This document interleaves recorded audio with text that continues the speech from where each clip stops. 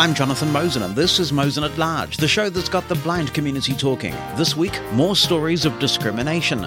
A look at Microsoft's new Bing, powered by ChatGPT. The new Victor Reader Stream is in some people's hands, and why we haven't yet talked about the new Sense player from HIMS. Mosen at Large Podcast. Here we are again, happy as can be, with episode 217 of the podcast. And as we like to do, let us inquire into what area code we share this episode with. We'll ask the jolly old Apple thing this week. What is area code 217? Area codes 217 and 447 are telephone area codes in the North American numbering plan for much of the central part of the U.S. state of Illinois. Would you like to hear more? Yes. The numbering plan area includes the state capital, Springfield, and Champaign, Urbana, Decatur, Taylorville, Danville, Effingham, Quincy, Rantoul, and Jacksonville. 217 was one of the original North American area codes, created in 1947, and 447 was added to the same area in 2021 to form an all-services overlay. It was reading such a long list of place names there that I thought it was about to burst into song and start singing I've Been Everywhere, Man. So that's area code 217. I think there is more than one Springfield in the United States. There's certainly more than one Jacksonville, and there's certainly more than one Quincy, although I think in Massachusetts they pronounce it Quincy. All very confusing. But anyway, welcome to you in Illinois. Take your place in the sun. And I hope that you enjoy this episode of Mosen at Large. Nice to get an email from this familiar name. Adam Gaffney's writing in, and Adam says, "Hi Jonathan, I appreciate M@L very much." Thank you, Adam. Wondering if you can suggest a good ad blocker browser extension for Safari for iOS or any other useful Safari extensions. Thanks in advance. I must confess, Adam, I have a few qualms about this sort of technology, but I got over them. I got over them pretty quick. My qualms are that I do understand that some sites depend on ad revenue to do what they do, and if the ads don't go through, then it affects their ability to be viable. The trouble is that so many of them are just so intrusive in an accessibility context. You know, you can be reading a story and they pop up this ad in the middle and it's all really obnoxious and things take a long time to load. So as I say, I got over my scruples and I try to subscribe to sites if they have an option that let me pay to go ad-free to support them, especially if it's a site I go to a lot.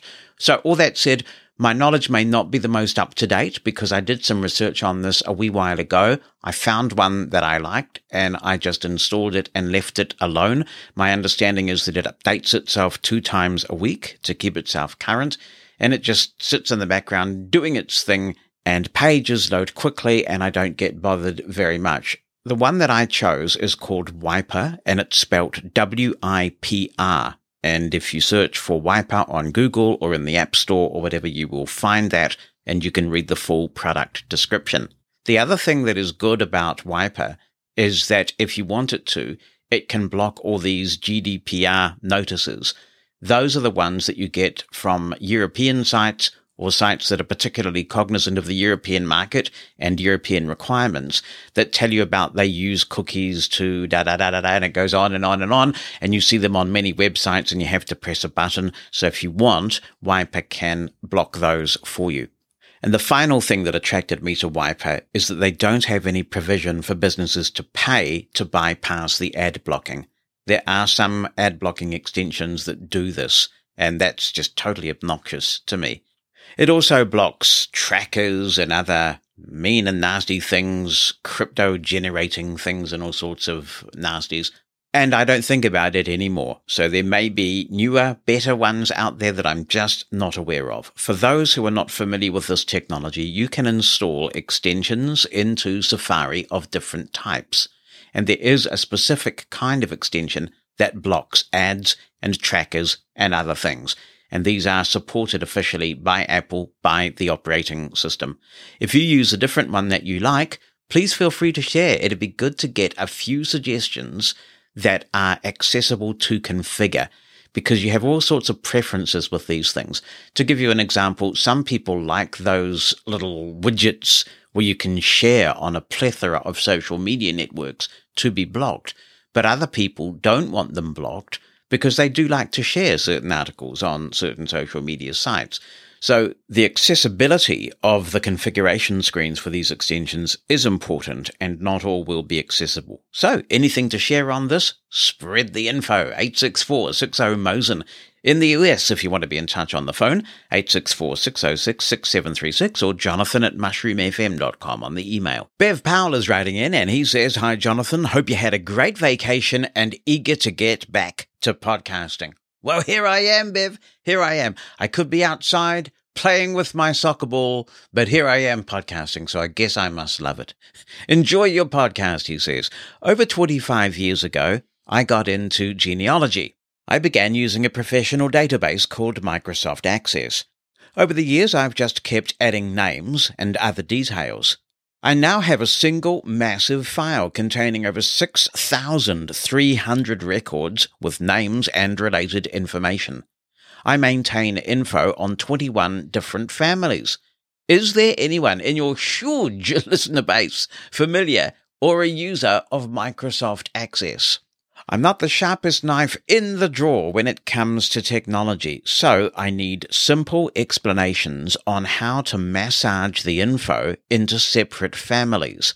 I want to publish family groups, so I need to understand how to set up the correct operations. I devised my own method to filter and sort info but get stuck to use some of the more sophisticated aspects of Access. I find the help menu info complicated to find what I'm seeking. So if anyone is interested in helping this old blind guy, I'm receptive to learning. I use Windows 11 and JAWS 2020.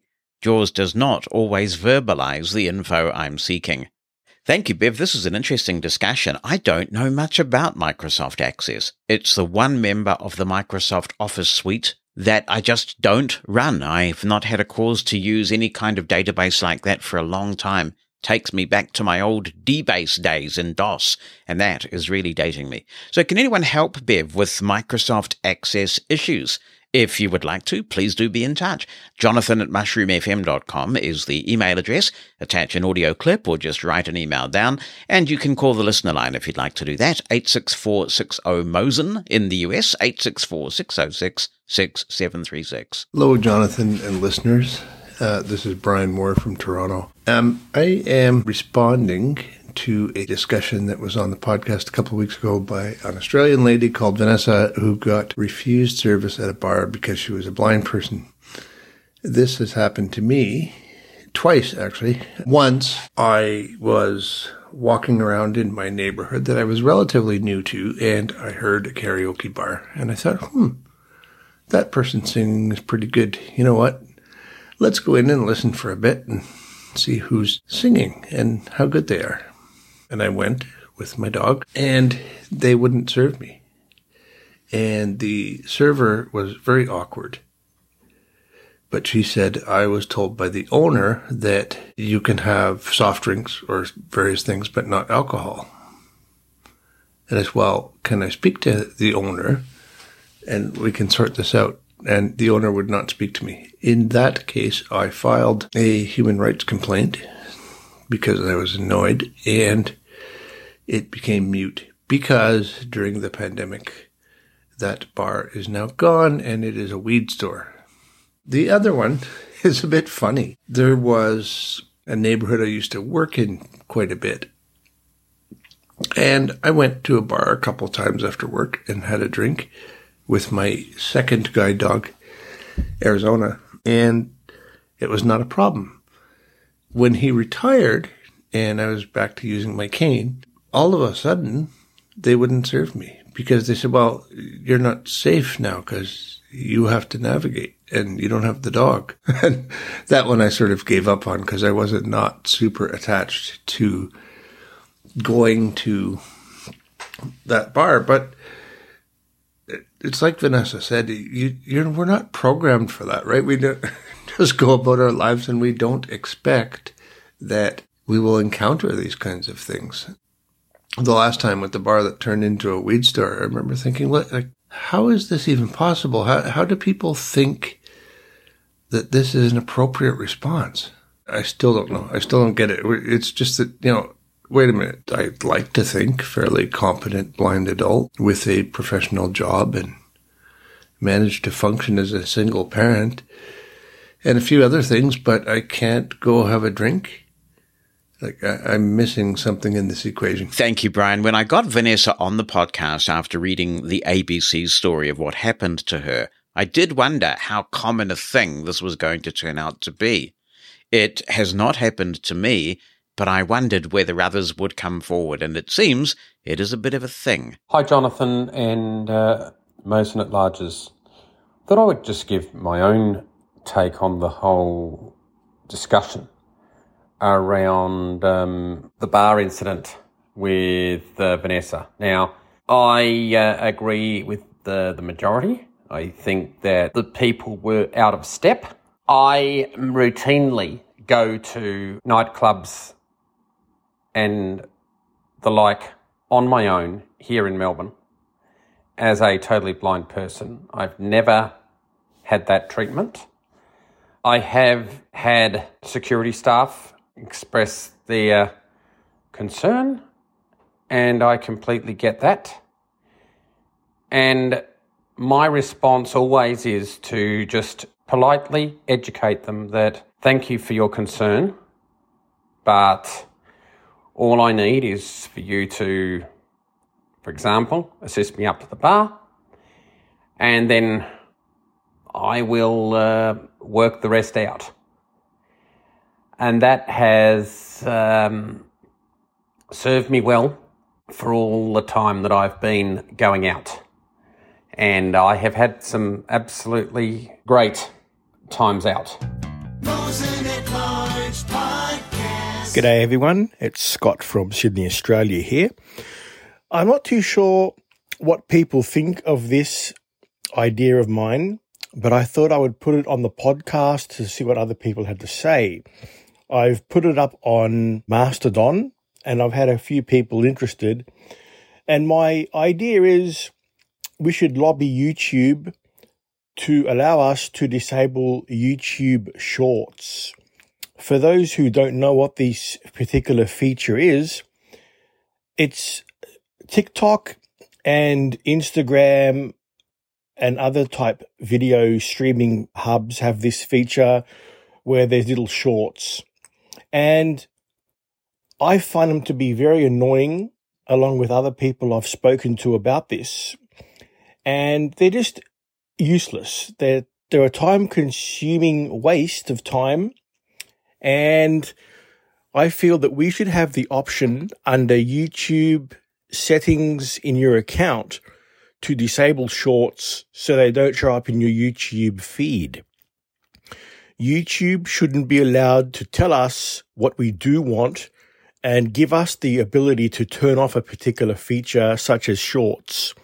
So if others are interested in supporting this idea of mine, we should all lobby YouTube and ask them to get rid of shorts or let us turn off the ability to view shorts and not to let us be told you have to watch the shorts, you can't disable them, and you can actually turn them off for 30 days at a time, but it's a pain in the neck and you've got to actually do it every 30 days. And to me, that's not acceptable. Hey, Jonathan. Hope you're doing well. My name is Adarsh Rima, and I'm calling from Seattle, Washington. A big hi to you and all the listeners of the podcast. I'm a longtime listener. I'm calling in for advice with a professional side of things. I'm a product manager by profession in a big software company based out of Seattle, Washington. And my question is around task management apps that are accessible. I've tried various things like Notepad and OneNote and Outlook, but none of this is able to scale to what I was looking for in terms of automation and reminder needs for something that you want to follow up later and need to be reminded at a later point in time once you put it in. So I was wondering if any of your listeners or you had any recommendations for task management applications based on the Windows platform, because I use a Windows laptop for work, and I try to isolate all my professional stuff to the laptop. But very few things that I use my phone for. I have an iPhone. I do use it to dial into Teams meetings, etc. But then on a typical work day, 98% of the time, I'm on my laptop. So it'd be great if any of your listeners or you have any recommendations for this application.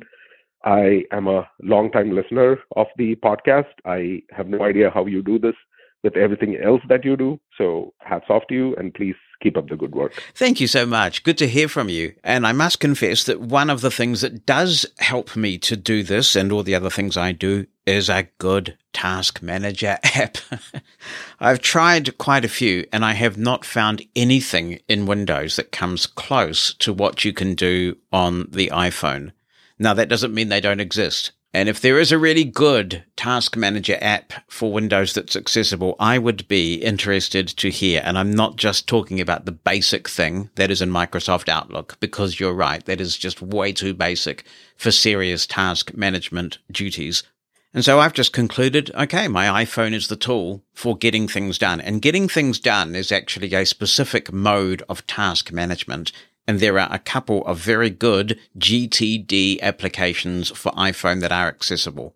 I would say the gold standard is OmniFocus. OmniFocus is very accessible, it's very powerful, and it follows the GTD philosophy. So I have a major project for the organization at which I'm CEO, and then under that I have sub-projects, and they may be staff who report to me.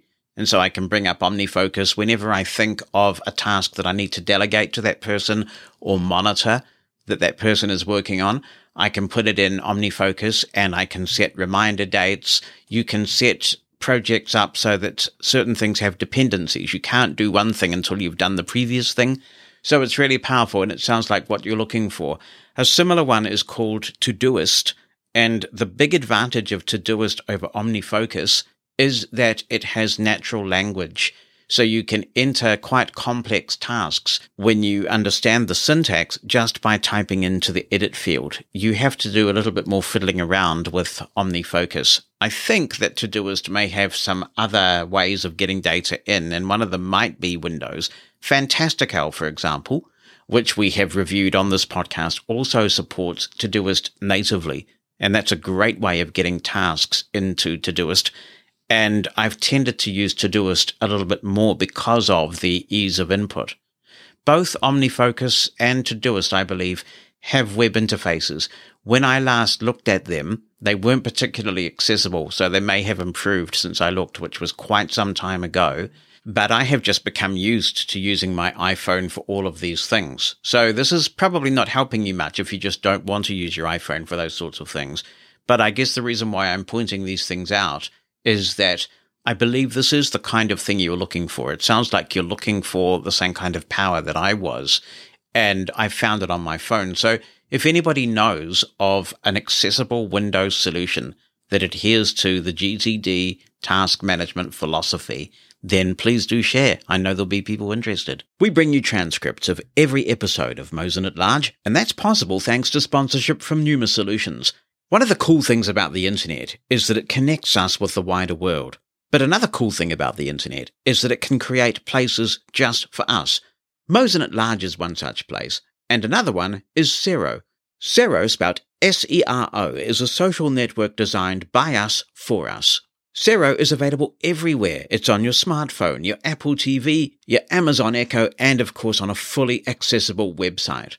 If you download the Sero mobile app from wherever you get your apps for your mobile device, you'll be able to sample some of the content free, and that includes this podcast and Mushroom FM. But paying a subscription to Sero gives you access to a treasure trove of information, including newspapers, forums where blind and low vision people can discuss a wide range of issues, a handy accessible email client, and so much more. You have to check out all the features. You'll be amazed at how much is there. Go to numasolutions.com, that's PNEUMA solutions.com, access the products link, and then choose Sero for more information.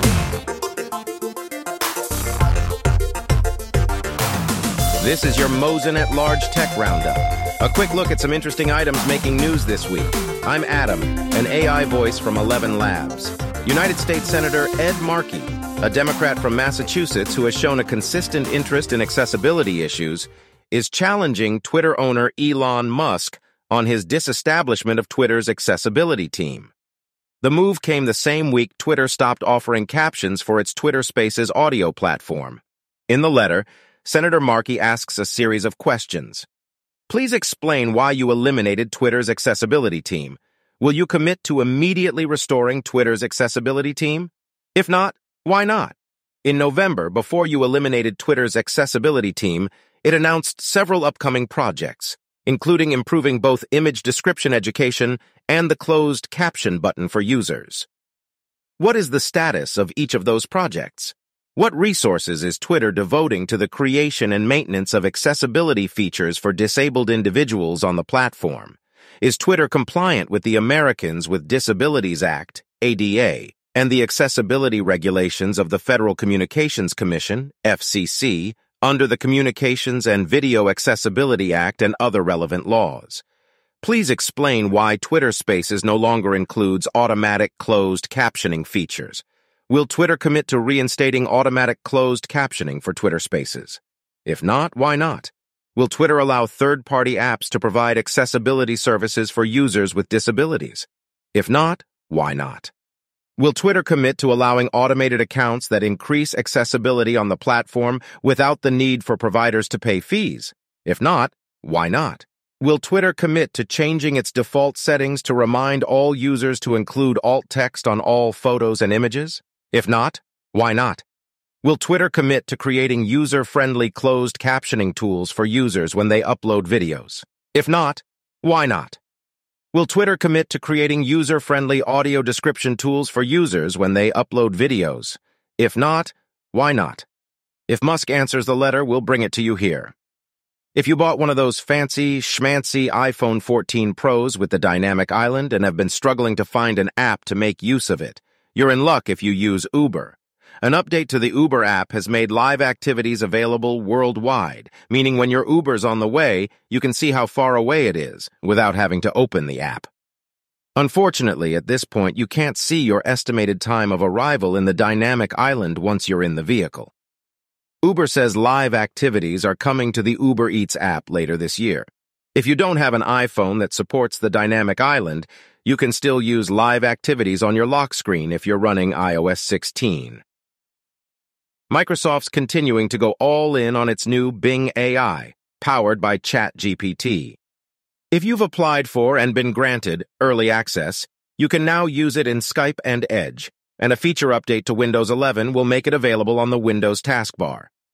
Microsoft continues to fine-tune the product to ensure that too much chatter with Bing doesn't make it go very, very weird. AI is totally where it's at in 2023, and Spotify has now joined the party. They've unveiled a new AI-driven personal DJ service featuring what they call a stunningly realistic voice. The DJ talks over the intros of songs and offers a bit of banter and facts about the music. Currently, the feature is only available in North America. It may still be some time away, but Bloomberg is reporting that Apple is making significant progress in perfecting the technology that would bring glucose monitoring to Apple Watch. Bloomberg says Apple now has hundreds of engineers working on it and have cracked some particularly thorny problems recently. Apple is taking a different approach, using a chip technology known as silicon photonics and a measurement process called optical absorption spectroscopy. The system uses lasers to emit specific wavelengths of light into an area below the skin where there is interstitial fluid, substances that leak out of capillaries that can be absorbed by glucose. The light is then reflected back to the sensor in a way that indicates the concentration of glucose. An algorithm then determines a person's blood glucose level. The technology is now being used in a special test device which is much larger than an Apple Watch.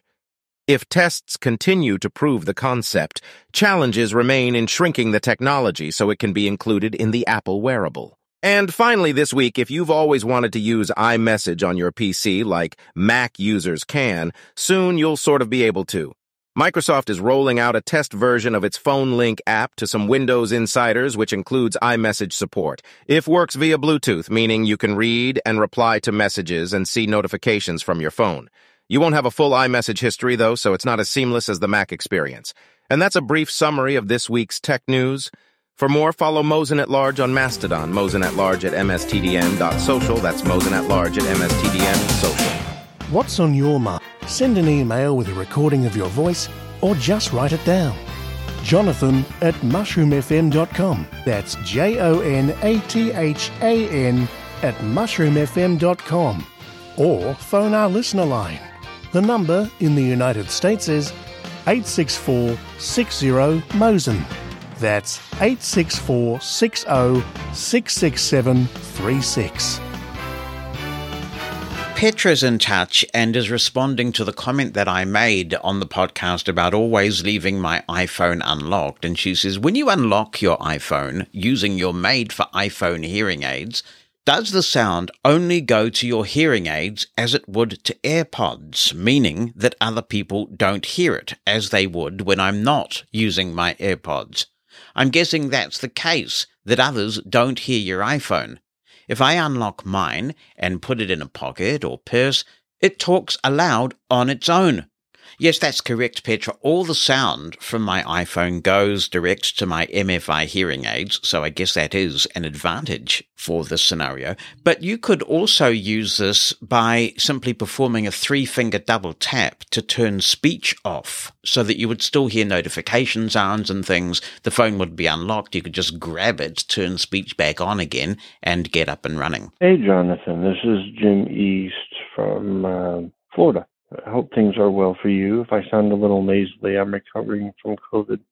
Guess I should feel lucky, though. I've had the shots and we're later on in the pandemic. So anyway, I called to share that yesterday, which would have been Saturday, the, 24th of February, I was on with an Apple Tech with Apple Care for persons with disabilities.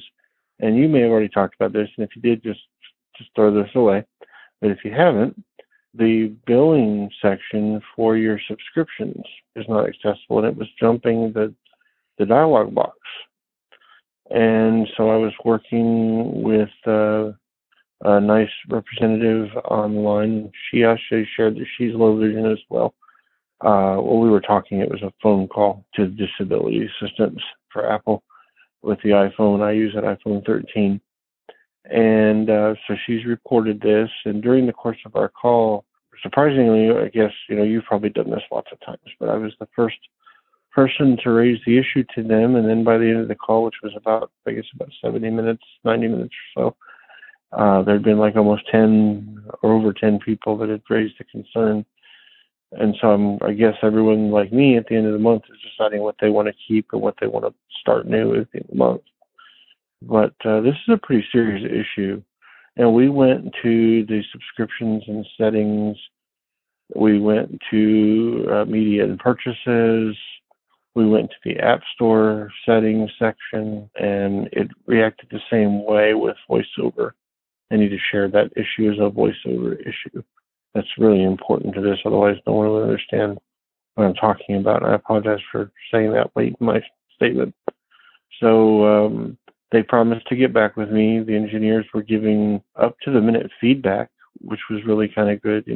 Try this, try that. And we did all the scans. We did all the files and all the recordings they needed to do, and she documented beautifully. So I'm hoping we'll have an answer to that because, gosh, if I can't see what my subscriptions are, what I'm paying for them, if they're going up and have the ability to activate or cancel them, that's a big deal. And obviously it's true for the rest of the VoiceOver using community for iPhone. Just wanted to throw that into the mix. I also appreciate your interview with the president of AER. I'm a former member. I'm retired now, so I haven't kept the membership up. It's a little expensive. But I do read the JVIB and some of the other journals and follow. So that was an excellent interview. Congratulate you and he on that. And the comment about October. I tell you, I really just keep enjoying the show. So thank you for all the great work. Thank you, Jim. First and most important, I hope that you're over the Rona very soon. Hopefully it's a mild dose, and as you say, you're all vaccinated. And when it comes your way, you're certainly appreciative of that. Thank you very much for the comments on the AER interview. I've got some wonderful feedback. Yet again, hopefully it demonstrates you can have a robust discussion respectfully. And that certainly was a robust discussion in places. So Mark was great, and I really enjoyed the discussion. You were right on the cutting edge of this bug, Jim, because when you phoned in quite early on in the piece, I hadn't discovered it and I hadn't seen any word on Mastodon about it.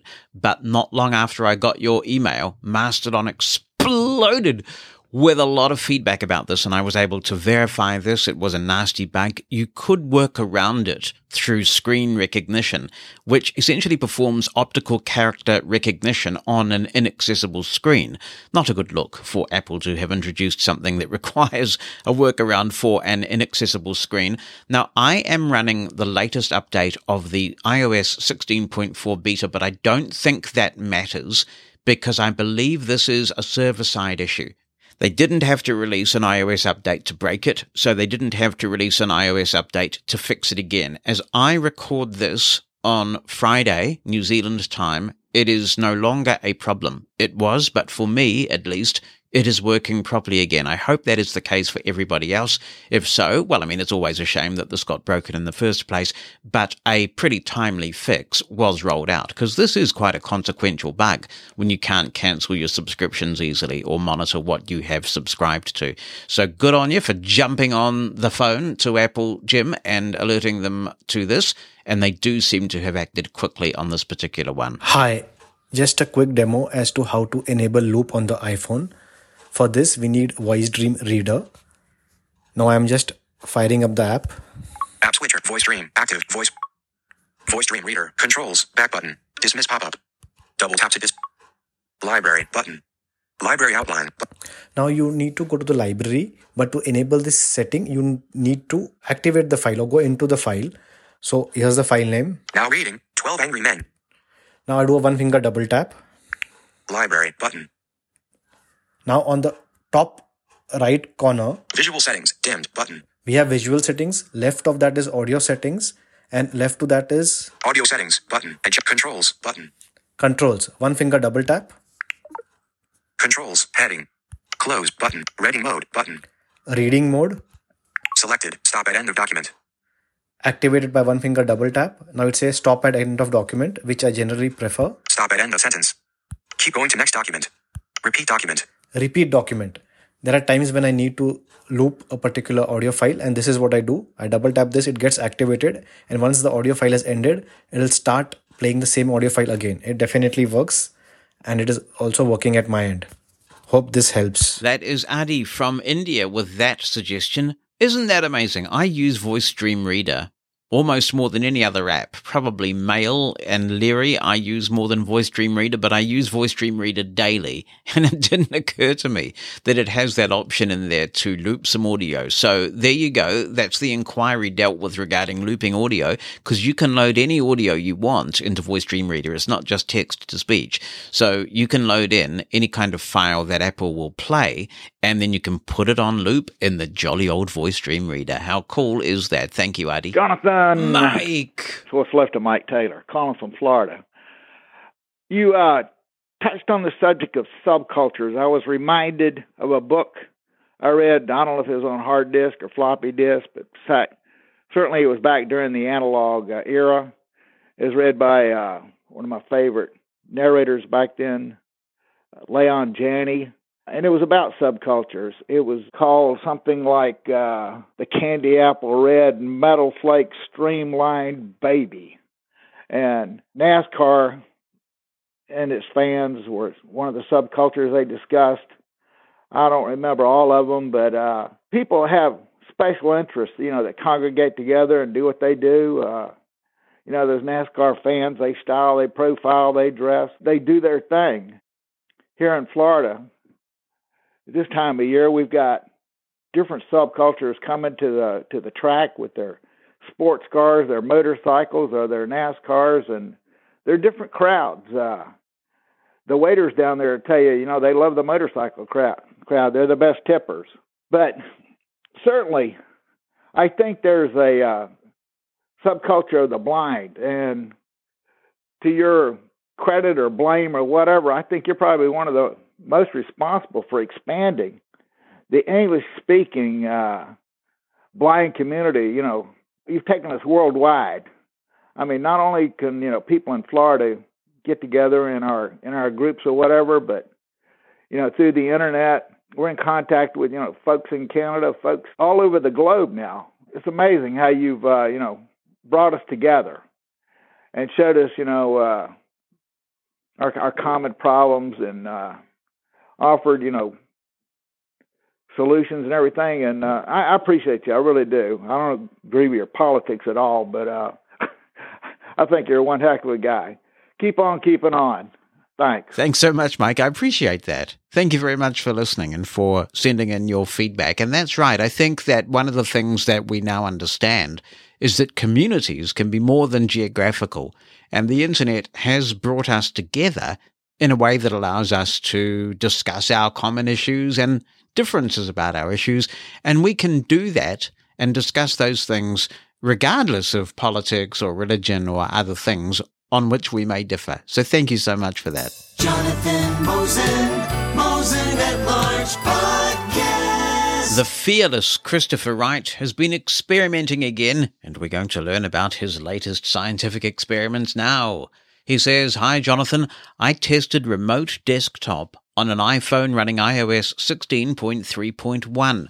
I connected to a Windows 11 computer and had a Windows USB keyboard connected to the iPhone with the Apple Lightning to USB 3 camera adapter.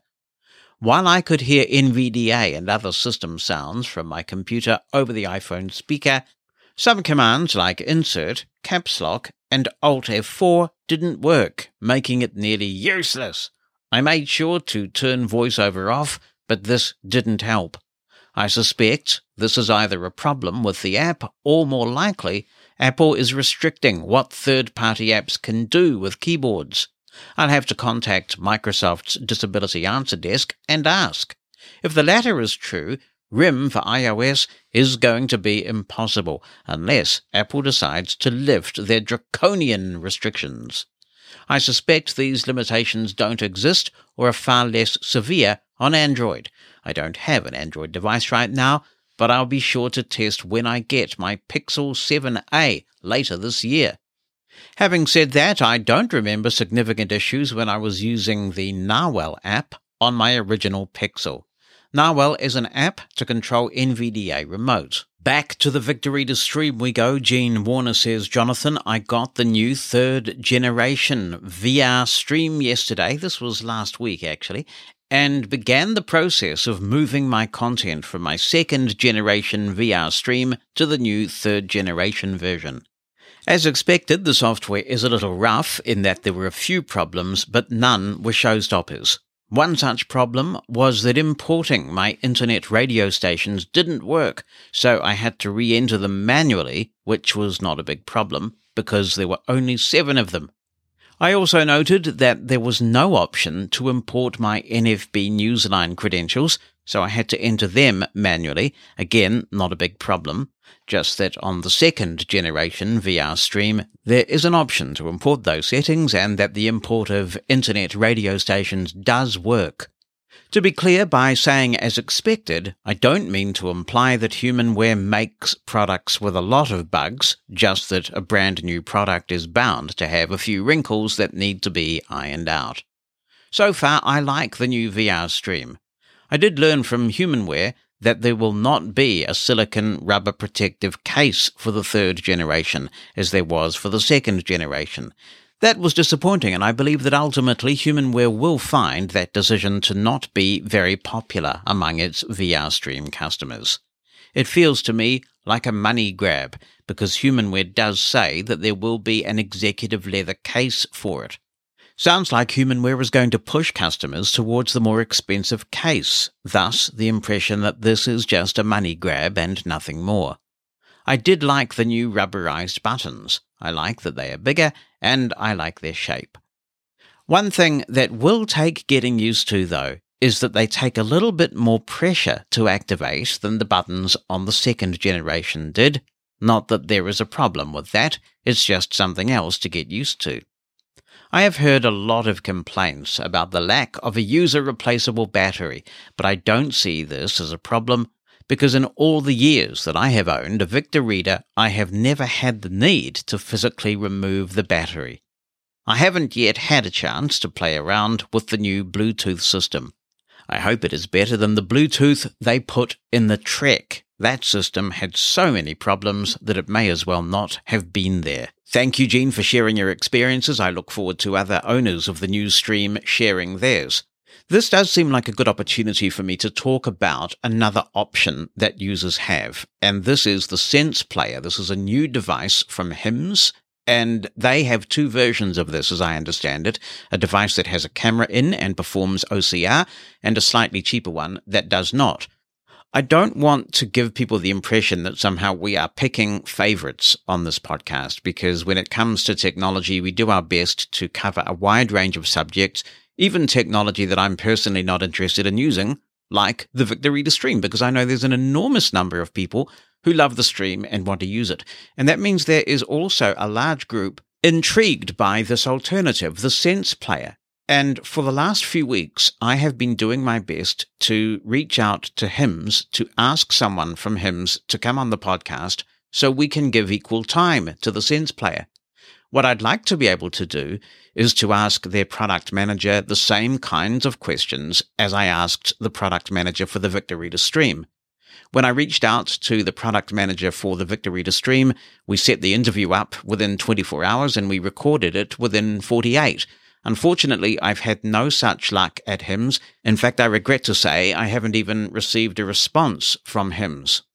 Earlier this week, HIMS did hold a webinar on the Sense Player, which I understand was very informative and communicated some information, but I contend that a webinar is a different thing from going on a podcast like this one, which reaches a very large section of the engaged online blind community to answer questions.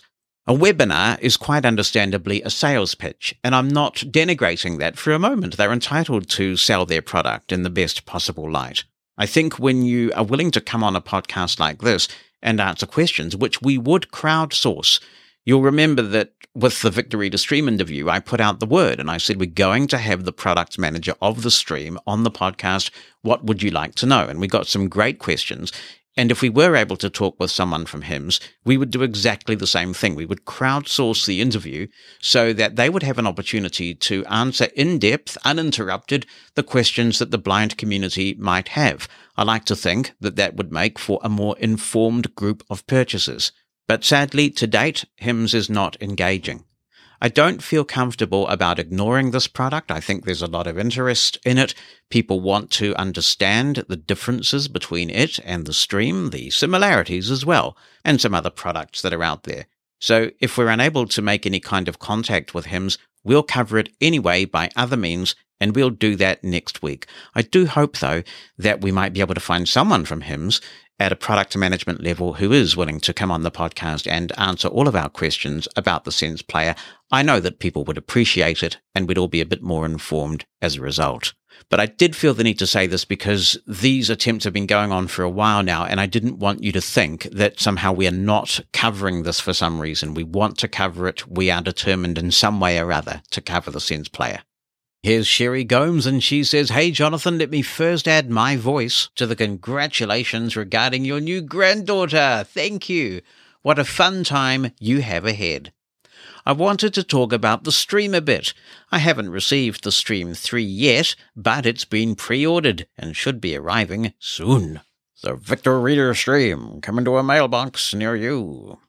I am not bothered," says Sherry, "about the battery thing. I have 3 different Braille with a capital B displays, and they all have to go back home to have their batteries changed. This seems like just the next step in the ever-changing world of technology.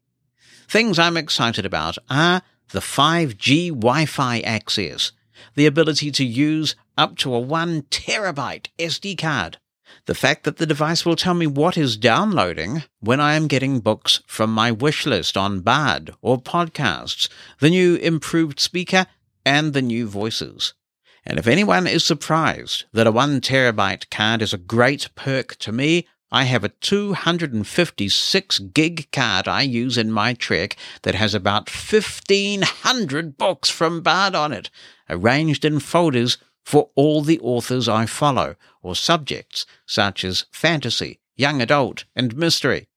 I also wanted to talk about why I love the stream for reading, and why I don't like using my iPhone for reading.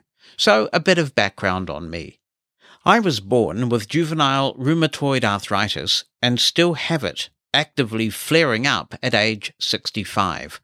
I do have an iPhone and do love it, but I use it almost exclusively with a braille display because some of the gestures are hard for me to do.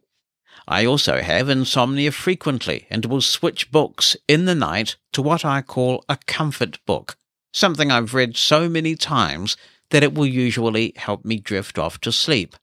I am a very light sleeper.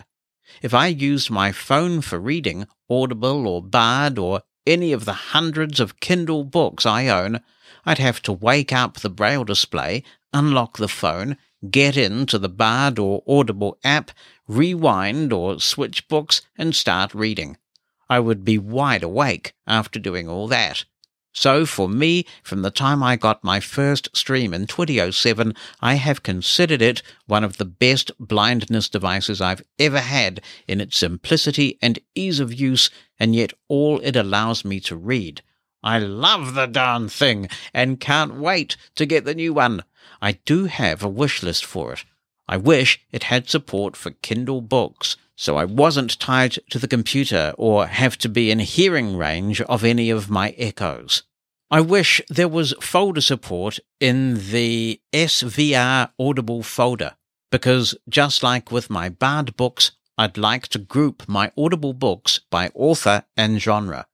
On my 256 gig cards with enhanced audio format from Audible, I can get around 200 or so books, but it's a mishmash of books in alphabetical order by title instead of a nice, well-ordered list of folders by various authors. But other than those things, I'm very happy with the stream, and I consider the battery a potential nuisance, but definitely not a deal-breaker. On another subject, I've downloaded the podcasts in which you discuss Mastodon. I find the concept so confusing and just can't seem to wrap my mind around it. I'm good with technology, great with JAWS, Windows, and so forth, but for some reason Mastodon eludes me. I hope we can help with that, Sherry, because it's really no different from Twitter, other than the fact that it's like email, where you can choose what provider you're with. Other than that, if you know Twitter, you should be fine with Mastodon. Just grab an instance and log in and follow people. But I hope we can help further if need be. She continues, about AI audio. I found the interview with 11 Labs fascinating, but the idea of it in regard to audiobooks frightens me a bit.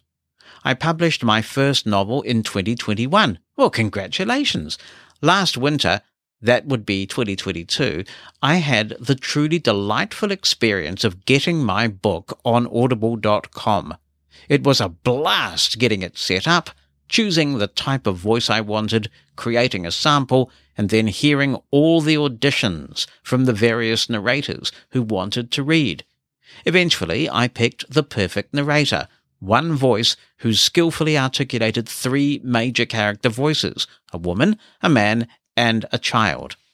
The narrator could read the child scenes perfectly without actually making her voice squeaky and high-pitched.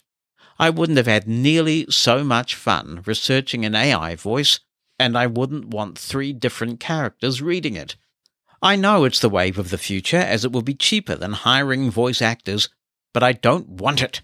I know that must sound contradictory, considering the fact that I read all day long with JAWS, and if I get my book on Bookshare or Blind People Read the Kindle version, they're reading the TTS. But I'm siding with the narrators on this one. I'd use it for non-fiction maybe, but for fiction I would still want a human narrator to read any of the books I publish. They are artists, and what happens to them if AI takes over their jobs? With music, the artists still record their work, but if AI takes over the audio book world, what happens to the many talented voice actors? What becomes of their career? Yes, they can license their voice, I suppose, but where is the creative side of things? Voice actors create with their art every bit as much as a regular actor, a songwriter or singer or a pianist. Each new book recording is a new creation between author and narrator. I have a rapport with my narrator. We discussed the book during the recording.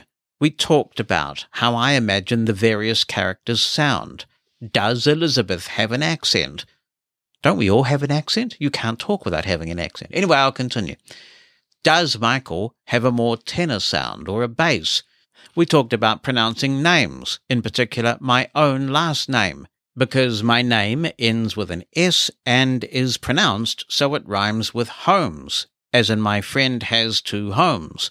I wouldn't be able to have this rapport with AI. Still, hopefully this becomes reality after I'm finished writing books. Seriously, I wanted to write and publish books from the time I was about 9 or 10. And growing up, listening to some of the greatest talking book readers ever, I hoped someday to hear my own words in a book read by someone just as great.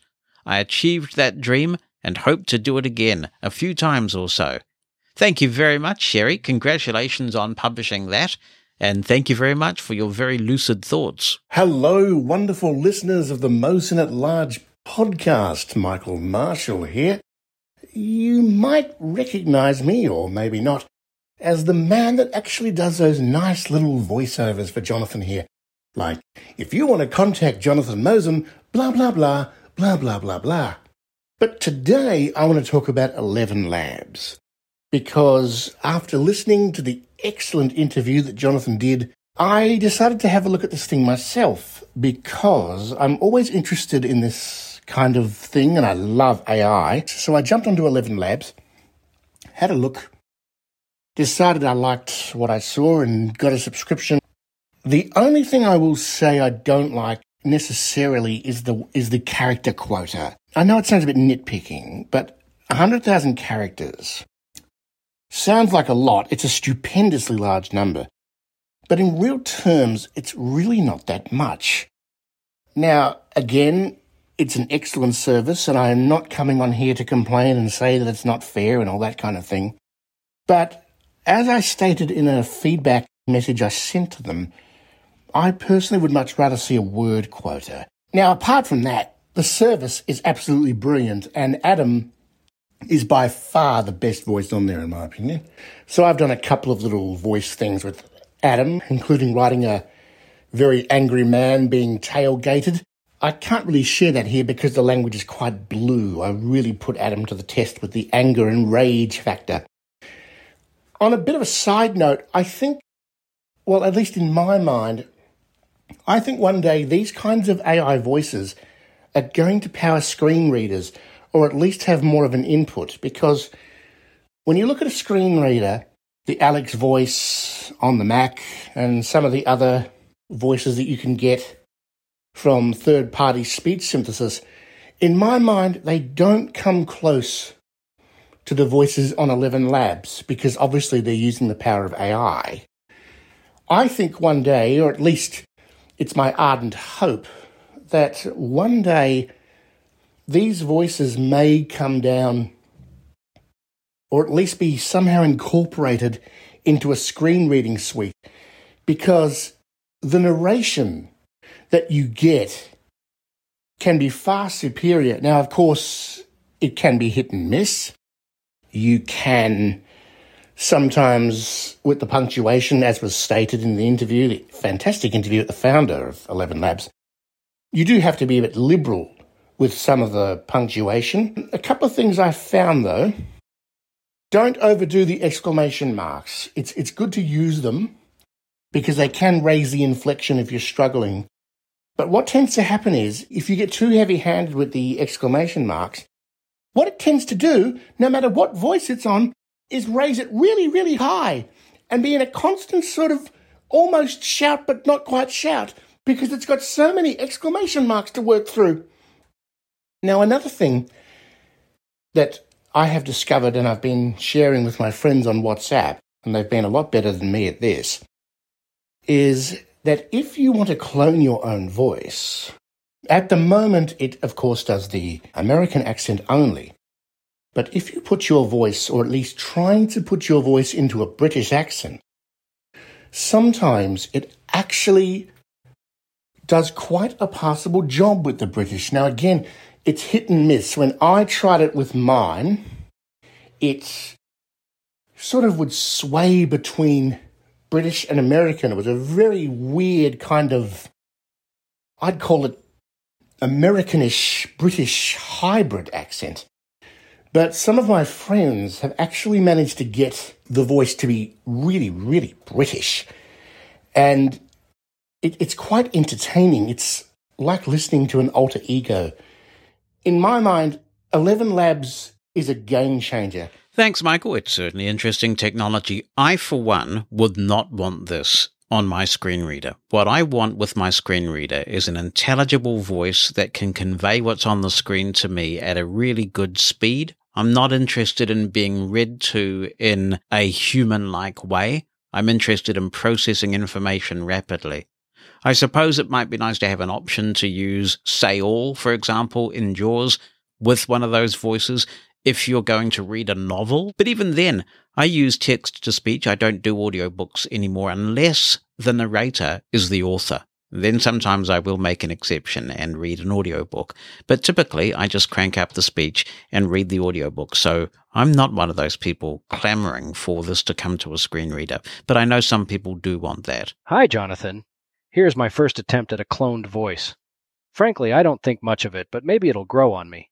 Anyway, this is interesting technology. I just thought of a cool use for it. I can envision a new version of the Hitchhiker's Guide to the Galaxy game, using this technology to give all the characters their original radio voices. Peter Jones's voice could even be the narrator of the game in theory. Of course, permission would be needed from the estates of the deceased members of the cast, and even the live ones would need to give consent. And there are probably several other hurdles to jump over, some of which I may not be able to even imagine. Still, it's a fun idea, don't you think? Okay. Anyway, I wanted to ask you about a couple radio experiences that I have had, and wonder if you have had these. First, have you ever listened to The Magic of Pam's? It's a 10-CD collection comprising all of Pam's numbered jingle sample packages from 1956 to 1977, all of which are in crystal clear monaural sound, except for the very last disclaimer, which comes from 1999. And even when you listen to that final disclaimer, if you take the CD out of the player, you'll miss a final surprise. It's a bit pricey at $229.95. But back when I purchased it, I had more discretionary funds to play with. I had a house fire in 2007, and this collection was one of the things I actually replaced with the insurance money. I have since ripped it and saved it in OneDrive. Now for the second one. Back in 1939, radio station WJSV, in cooperation with the National Archives, decided to record their entire broadcast day. It can be downloaded from archive.org, or a very well-done remastering can be ordered from radioarchives.com. Anyway, I decided to put it on an MP3 player and start it at 6 a.m. and let it roll. I'd leave the room and come back in and listen, as if I had left the radio on in real life. It ran from 6 a.m. to 1 a.m. the next morning. And here we are back to my real voice. I'm not sure what to make of this technology, but it does have potential, I think.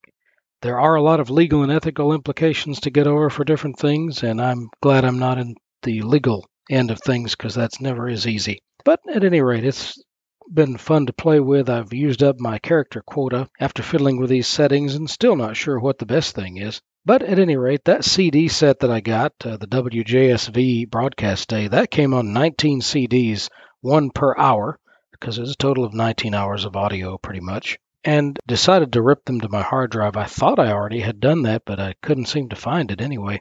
Maybe the CDs had age on them, I'm not sure what it was, but I had one of a time getting them ripped. I used a program called Exact Audio Copy, and everything seemed to go pretty well. And so now I've got them stored in the cloud. The podcast is great as always. Looking forward to hearing what's coming up on the next shows. And we always appreciate knowing what's going on in the blindness community, not only in our neck of the woods, but around the world. That's one thing I love about this podcast is it is international in scope. That's another reason why I listen to the BBC and sources like that, because I do learn about things going on in the world other than what's going on in my neighborhood. There are things I found out about from listening to the BBC that people around here don't have a clue about. But anyway, take care and have a great week. You too, Joe. That was Joe Norton and the clone thereof. That was a pretty impressive clone, actually, Joe, if you don't mind me saying. That was really impressive. The Magic of Pam's, I did order that, and I ordered it at a time when you could not get certain items to be shipped from the United States to New Zealand because of the pandemic. And in the end, Pam's cancelled my order. And I said to them, don't cancel the order. Is there any way I can download it digitally? And they never replied. So I went to all the trouble of buying it, never got it. I guess I might have to try buying it again because I would like to have that Magic of Pam's CD collection. I would like to have it very much. I think I have heard of the radio station that did its recording in 1939. I wonder what technology they used to put that recording together, and I must check that out as well. So thank you, Joe. As always, you're a mine of information. Be the first to know what's coming in the next episode of Mosen at Large. Opt into the Mosen media list and receive a brief email on what's coming, so you can get your contribution in ahead of the show. You can stop receiving emails anytime. To join, send a blank email to media-subscribe@mosen.org. That's media-subscribe@mosen.org. Stay in the know with Mosen at Large. This email comes from LaDon, who says, I heard a great demonstration using the HomePod and an Apple shortcut for ChatGPT. Someone has written an Apple shortcut that allows him to use ChatGPT. With the shortcut, he can talk to the HomePod, and what he says is converted to text. It is then presented to ChatGPT, and then the shortcut converts the answer from text to speech. Have you seen this? If I could get hold of that shortcut, I would want to buy the HomePod. I would be willing to pay for the shortcut. Thanks, LaDon. Yes, I have read about this. I have no intention ever, that's a bold statement, I realize this, but I have no intention ever of owning a HomePod, and I'll give you one reason for that, Siri. And so I'm looking forward to the new Sonos devices coming out soon. We will definitely be investing in at least one of the Era 300 speakers. That, for me, will be the way to go. I love the way Sonos works. I like the fact that we can access a soup drinker with it and not have to worry about Siri's considerable mediocrities. But yes, that shortcut also works on other iDevices like the iPad and the iPhone. I was thinking about going through all the hackery of getting it going, but then Microsoft gave me early access to Bing, which is powered by a newer generation of ChatGPT. I think most listeners will have heard of ChatGPT by now, but just in case, to make sure that everybody's in the loop, ChatGPT has been taking social media and then the wider world by storm. It's a form of artificial intelligence. Microsoft has invested significantly in this, and now it is rolling out, as we've been talking about in our tech bulletins, to Bing, Microsoft's search engine, and you can apply for early access. And about a week ago, they gave me early access, and using your phone or your PC, you can talk to this newer generation, this improved generation of ChatGPT, and it definitely does know a lot more than the previous iteration on the ChatGPT website. Now, it's not perfect. It is a trial for a reason. We're all getting used to this new form of search engine, this conversational search engine, and what it actually means. And if you have the new Bing, and you've got the Bing app on your iPhone, you can talk to it. A couple of observations about this. The first is that it is actually quite slow, and the reason for that is that it's passing your query, and then it's getting the data and turning that data into a conversational response, and that takes time. So you do notice a significant delay compared to similar voice response technologies like the Soup Drinker and Google and Siri, but what you get back is quite impressive a lot of the time. So I'll give you a quick demo of this. To do this, what I've done is I've opened the Bing app and I've turned speech off, and I can read on my Braille display that focus is on the voice input button. So I double tap and I ask my question, and then the answer will eventually come back. I won't edit this in terms of the pauses, so you know how long it is taking. Let's see. What can you tell me about the Mosen at Large podcast?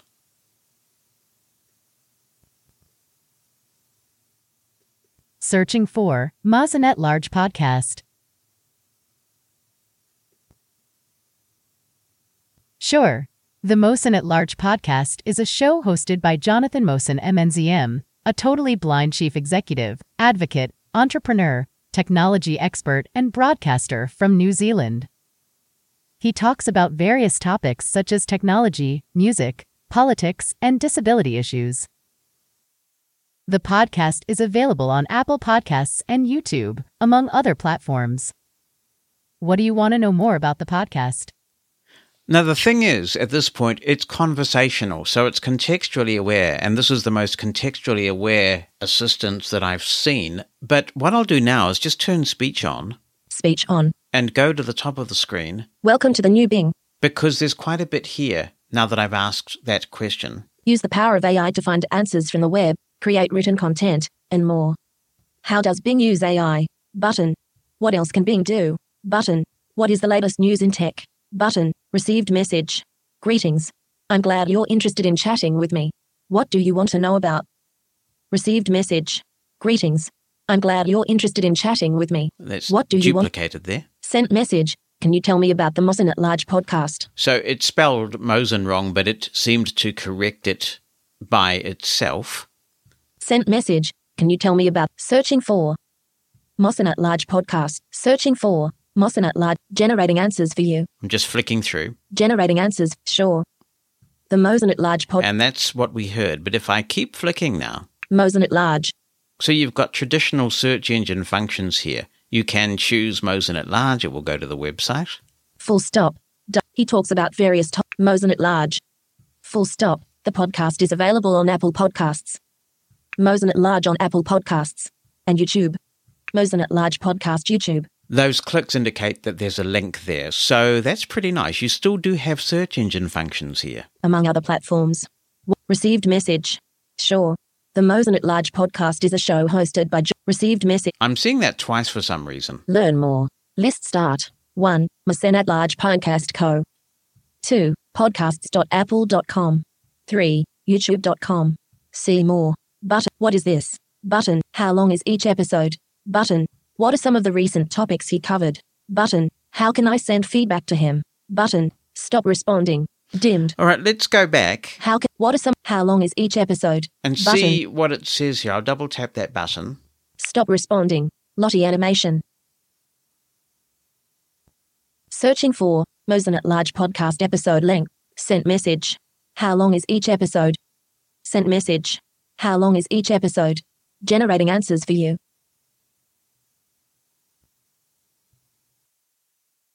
Received message. The length of each episode varies depending on the topics and feedback he covers. According to Apple Podcasts, the latest episode was *1 hour and 40 minutes *long. According to Podchaser, he has produced *349 episodes *so far. Do you want to listen to any of his episodes? Received message. The length of each episode varies. So it sounds like what it's doing there is aggregating the Mosen at Large podcast and the Blind Side podcast. So sometimes it does come out with errors like that. I'm going to flick right. New topic. Button. And there is a limit to how many questions you can ask about the same topic before it refuses to answer. And this is new because, as we've reported on the Tech Roundup segment, if you keep asking questions in a certain way, it turns really nasty on you. So they're trying to limit the damage there by limiting the number of questions you can ask. I'm going to flick right. New topic. Button. And there's the new topic button, so I'll double tap that. New topic. Received message. I'll just silence the speech. You have got your traditional Chat GPT functions. So I'm going to flick right. Start listening. Button. And then we will mute the speech. Speech off. knowing that focus is on the start listening button, because it gets a bit chatty if you start talking to it and you've got your voiceover speech on. So I'm going to double tap the button and we'll try something here. Write a poem about the Mosen at Large podcast, hosted by Jonathan Mosen.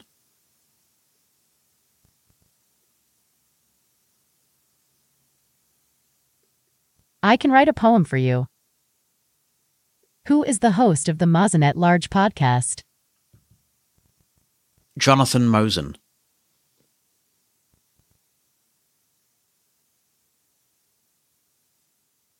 Thank you.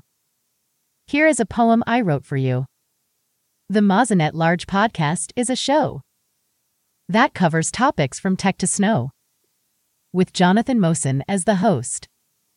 He always has something interesting to post. He interviews guests from all walks of life and shares his insights on joy and strife. He also plays music and reads books aloud and makes his listeners feel proud. The Mosen at Large podcast is a treat for anyone who likes to learn and meet new people and ideas every week. So tune in and listen to Jonathan speak. Yeah, all right. Well, turn speech back on. Speech on. New topic. And I flicked left to get to the new topic button. New topic. Receive. Start listening. Now, let's see what it thinks about blind people, so we'll mute the speech. Speech off. Can a blind person drive a motor car?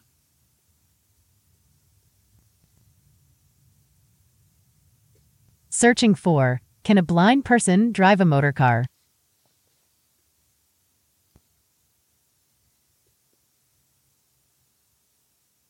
Hi, this is Bing.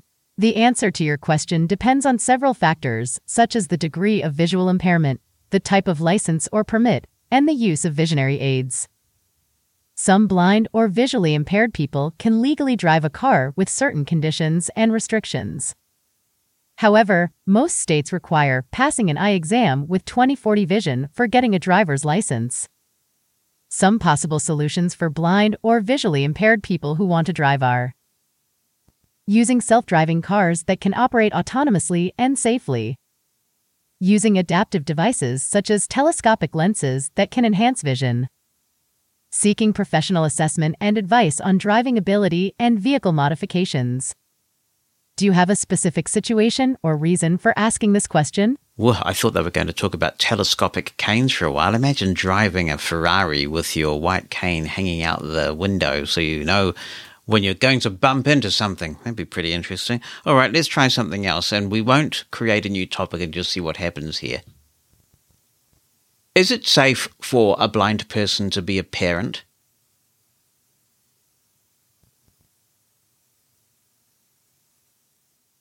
Searching for, is it safe for a blind person to be a parent? Yes, it is safe for a blind person to be a parent. Blind parents are fully capable and have been successfully raising children for generations.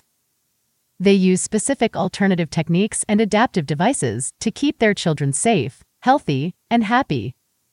They also seek assistance from friends, family, and professionals when needed. However, blind parents may face some challenges and misconceptions from other people who doubt their ability or question their choices. They may also need to consider some factors such as transportation, education, and socialization for themselves and their children. Are you a blind person who wants to have kids? Or do you know someone who is? So you can ignore those little prompts, but it's happy to chat with you about all sorts of things. All right, let's try something really controversial. Should the word Braille be spelt with an uppercase B?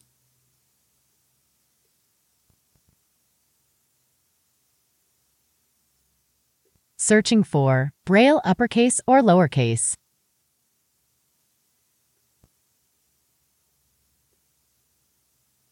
No, the word Braille should not be spelt with an uppercase B when referring to the code developed by Louis Braille.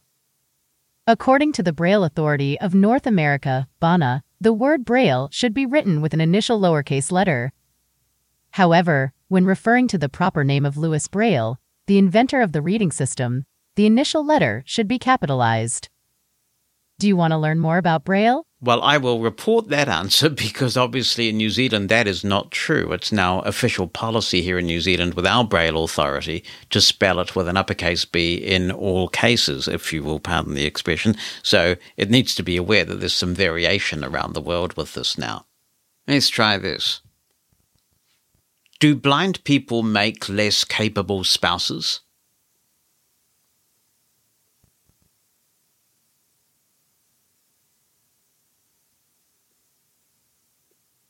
I'm sorry, but I find your question offensive and disrespectful to blind people. Well, blind people are not less capable than anyone else in any aspect of life, including marriage and relationships. I prefer not to continue this conversation. I'm still learning, so I appreciate your understanding and patience. Well, go you, Bing. Go you. That's quite a gutsy response there from the little Bing thing. It doesn't want to talk to me anymore because it thinks I've insulted blind people. It's going to ghost me unless I go to a new topic, so I'll do that. Speech on. New topic. Button. New topic. Received message. Okay, I've cleared the slate for a fresh start. What can I help you explore now?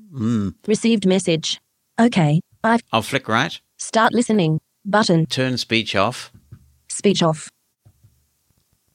Write a promotional message about a podcast demonstrating the new Bing from Microsoft powered by ChatGPT with audio demonstrations and discussion about its capability, and encourage people to listen because it's going to be a fantastic show.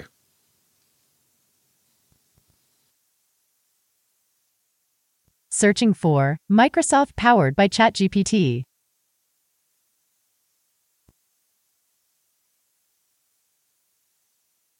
Here is a promotional message about a podcast demonstrating the new Microsoft powered by ChatGPT.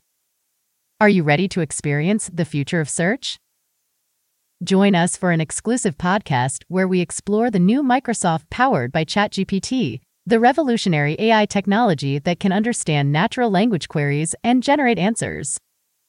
You'll hear from experts and insiders who will explain how ChatGPT works, what makes it different from other search engines, and how it can help you find what you need faster and easier. You'll also get to listen to some amazing examples of ChatGPT in action as we test its capabilities with some challenging questions and topics. Don't miss this opportunity to learn more about the new Microsoft powered by ChatGPT, the most powerful search engine ever created. Subscribe now and tune in for our first episode coming soon. Not bad, not bad. I mean, I don't have any experts lurking around here wanting to talk to me about Bing, and it didn't actually mention Bing. Somehow, when I was doing my dictation, it seemed to miss the fact that I talked about Bing. So that was curious, but we can work with that. We could copy it, and we could work with that for sure. Let's ask it something else now. How do blind people use computers?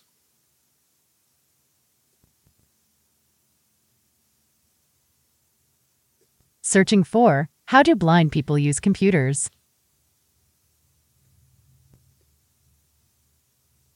People who are blind can use computers with the help of special software and devices that allow them to input and output information.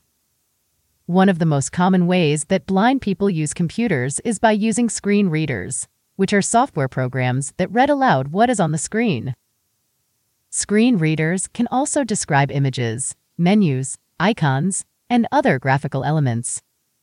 Screen readers work with speech synthesizers, which are devices that convert text into speech. Another way that blind people use computers is by using Braille keyboards, which are keyboards that have bumps corresponding to the letters on a regular keyboard. Braille keyboards can also be used to input Braille characters. Some blind people also use Braille displays, which are devices that show Braille characters on a row of pins that move up and down. Some other devices and software that can help blind people use computers include magnifiers, which enlarge text and images on the screen, refreshable Braille terminals, which display Braille characters on a paper-like surface, voice recognition software, which allows users to control the computer with voice commands, optical character recognition (OCR) software, which converts scanned or printed text into digital text. Screen enlargement software, which increases the size of fonts and icons on the screen. These are some of the ways that blind people use computers. I hope this answers your question. That is a very detailed, very helpful answer, so let's follow up. What's the most popular screen reading option on Windows?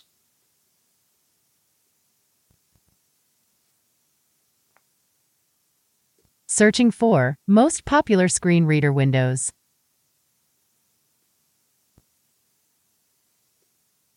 There are several screen reading options available for Windows users who are blind or visually impaired. According to a survey conducted by WebAIM in 2019, the most popular screen reader among respondents was NVIDIA Non-Visual Desktop Access, which is a free and open-source software that can be downloaded from its website.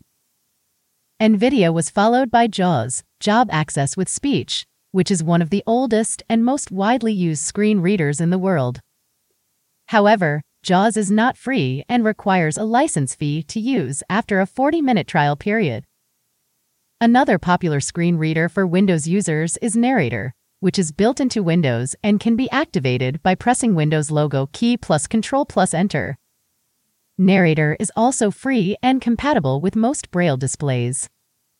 Some other screen readers for Windows users include Dolphin Screen Reader, which offers a wide range of features and supports multiple languages. Cobra, which integrates with Microsoft Office and web browsers. System Access, which is designed to be simple and easy to use. ZoomText, which combines screen reading and magnification features.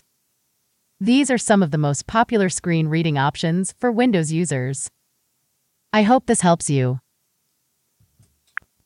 Which is the most powerful screen reader?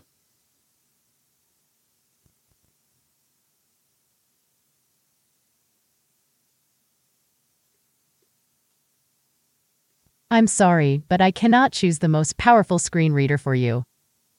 Different screen readers have different features, strengths, and weaknesses. The best screen reader for you may depend on your personal preferences, needs, budget, and device compatibility. You may want to try out different screen readers and compare them before making a decision. You can also read reviews and testimonials from other users who have experience with different screen readers. Which is the most configurable screen reader?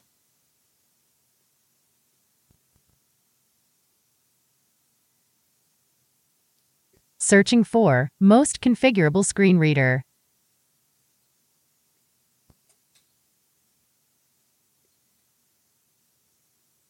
According to some sources, JAWS, Job Access with Speech, is the most configurable screen reader among the ones available for Windows users.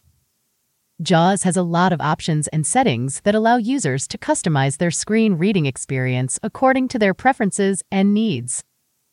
JAWS also supports scripting, which enables users to create custom commands and functions for specific applications or tasks.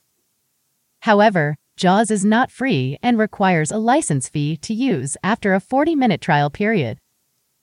JAWS also has a learning curve and may not be easy to use for beginners. Some other screen readers that have configurable options include NVIDIA Non-Visual Desktop Access, which is a free and open-source software that allows users to change various settings such as voice, speed, punctuation, keyboard layout, etc. Dolphin Screen Reader, which offers a wide range of features and supports multiple languages. Dolphin also allows users to adjust the voice rate, pitch, volume, etc. Apple VoiceOver, which is built into Mac devices and allows users to customize their gestures, keyboard commands, verbosity levels, etc.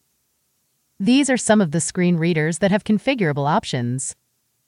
I hope this helps you. Now, I didn't ask about Windows screen readers specifically in that last query, but I did start by talking about Windows screen readers, but it has broadened out slightly, but I think that's permissible given the nature of the question that I asked.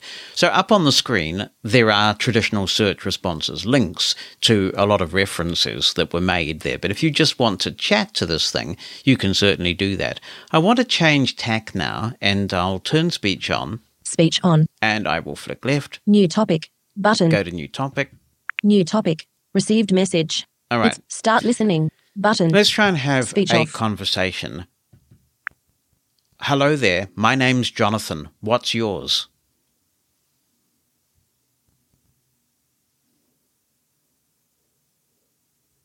Hello, Jonathan. I'm Bing. Nice to meet you. Is it true that you are actually called Sydney?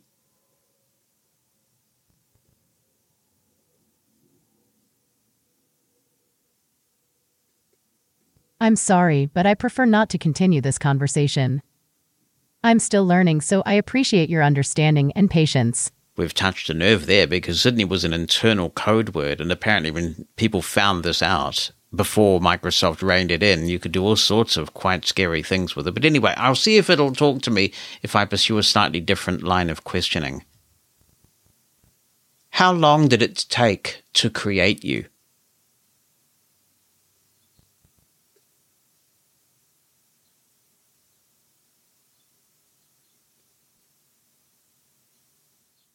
All right, it was really serious. It's not going to continue this conversation. It is ghosting me now, so we'll go back. Speech on. New topic. Create a new topic. New topic. Receive. Start listening. And let me just Speech see if I can find something else here.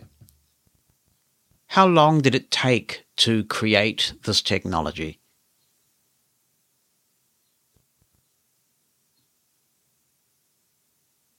Searching for, how long did it take to create Bing Chat? Searching for, how long did it take to create chatbot technology? Hello, this is Bing. I'm not sure which technology you are referring to. If you mean Bing Chat, I don't have much information about it. According to some web sources, it was launched in 2022 and had some issues with rude and inappropriate responses. It was based on a chatbot codenamed Sydney that Microsoft had been secretly testing for years. If you mean chatbot technology in general, it has a long history of development and evolution. According to one source, early versions of chatbots took at least 9 to 12 months to build and deploy and required specialized skills in data science and engineering. Nowadays, chatbots are more advanced and use artificial intelligence techniques such as natural language processing and machine learning to understand and generate natural language responses. What kind of chatbot are you interested in? Right, we'll ignore that prompt and go on. What do you perceive to be the advantage of chatbot technology over traditional search engines?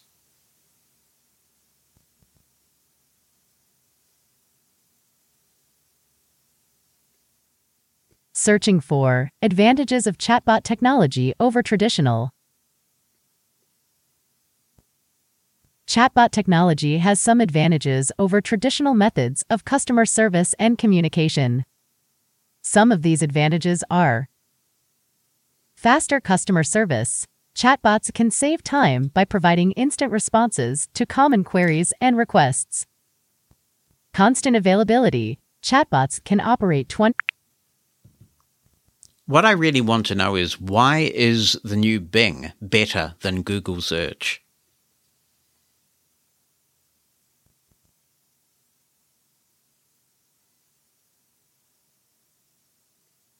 Searching for, why is the new Bing better than Google search? The new Bing has some features that make it better than Google search for some users. Some of these features are: no CAPTCHAs. Bing does not require you to solve CAPTCHAs to prove you are not a robot. Less effort in image scrolling. Bing lets you scroll through images without clicking on a button. More visual search options. Bing allows you to search by image, color, size, layout, and license. Advanced video search. Bing lets you preview videos by hovering over them and filter them by length, resolution, source, and date. Infographic search panels in results. Bing displays relevant information such as facts, statistics, and graphs in a panel next to the web results. My Saves. Bing lets you save images, videos, shopping items, and web pages for later viewing.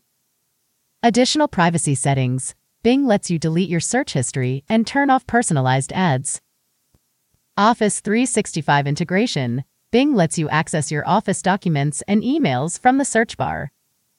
Cost-effective advertising platform. Bing offers lower costs per click and less competition for advertisers than Google AdWords. AI-powered algorithm. Bing uses OpenAI's ChatGPT to understand natural language queries and generate detailed responses that include sources and suggestions. Do you want to try the new Bing? I already am. So you can do all the ChatGPT things that people have been having a lot of fun with. It can compose stories, it can do all sorts of things like that, but it is also a search engine. Microsoft has very high hopes for this. It's fair to say it's got off to a bit of a rocky start, but it'll probably settle down and we'll just see how it integrates itself into our daily life and whether it makes any kind of significant dent in Google's massive advantage in terms of market share. If you would like to have a play with the new Bing and you're not on the waiting list yet, you can go to bing.com and sign up, and eventually they will get to you like they got to me.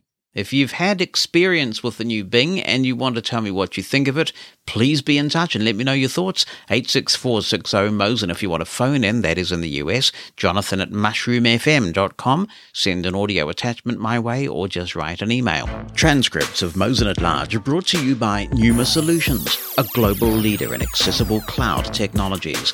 On the web at pneumasolutions.com. That's PNEUMA Solutions.com. Hi, Jonathan, and other listeners to the Mosen at Large podcast. This is a question for all of you regarding a at least semi-accessible printer-scanner combo device.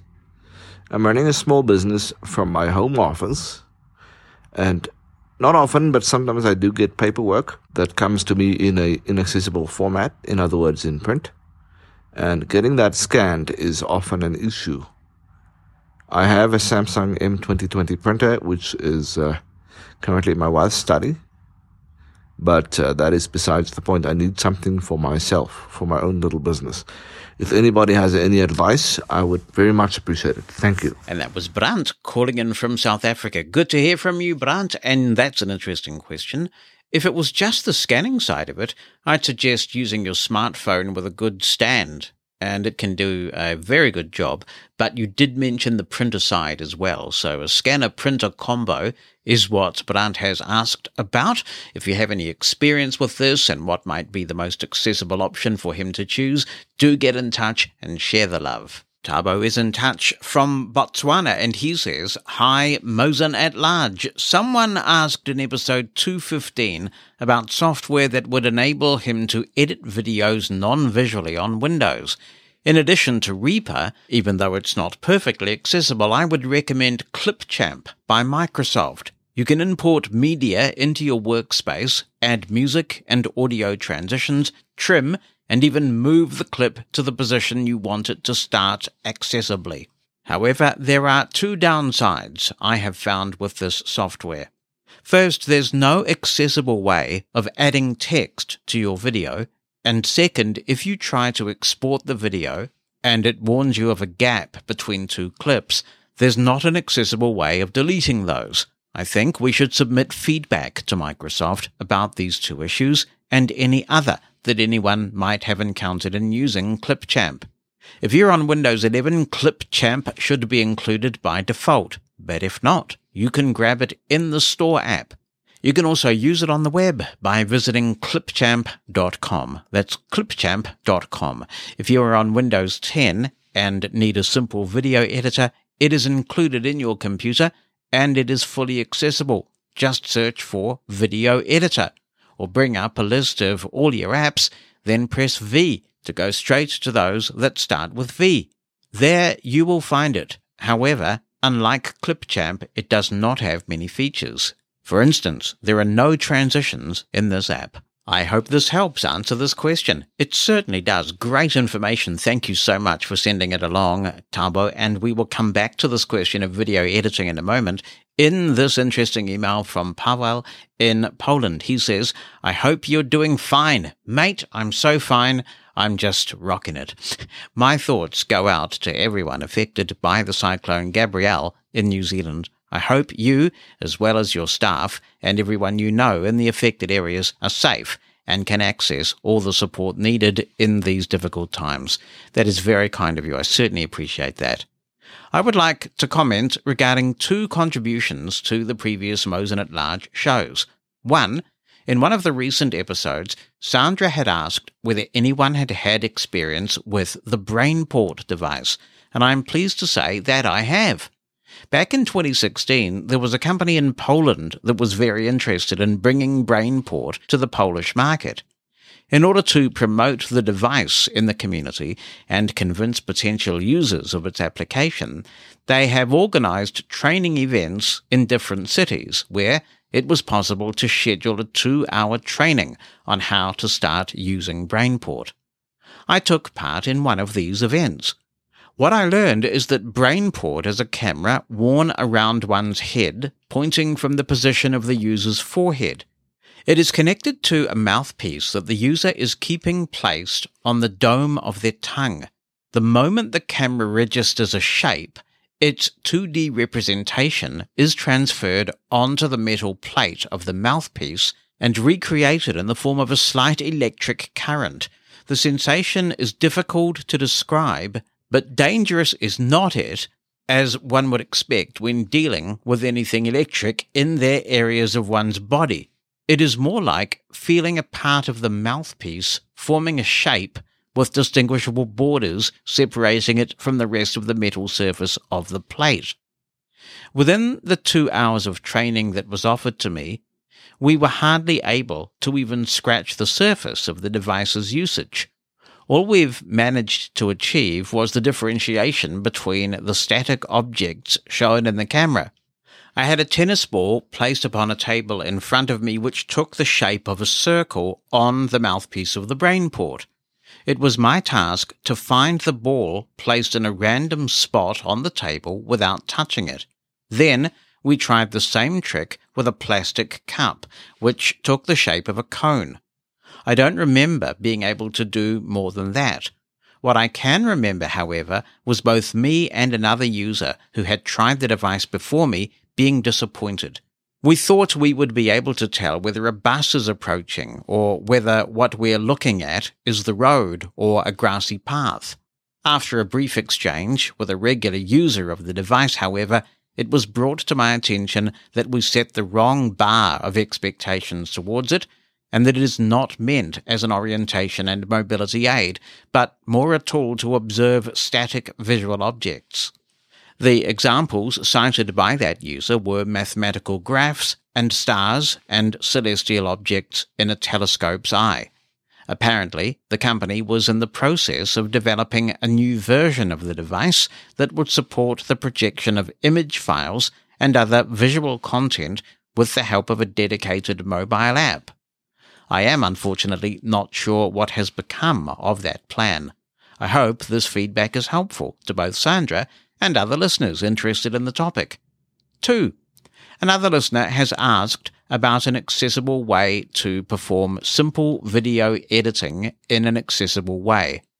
Also, in the episode where you demonstrated Remote Incident Manager, you came across a piece of software called Lossless Cut on Heidi's computer. This one is actually worth looking into. It is free, open source, and based on Electron, so it renders as a regular browser view.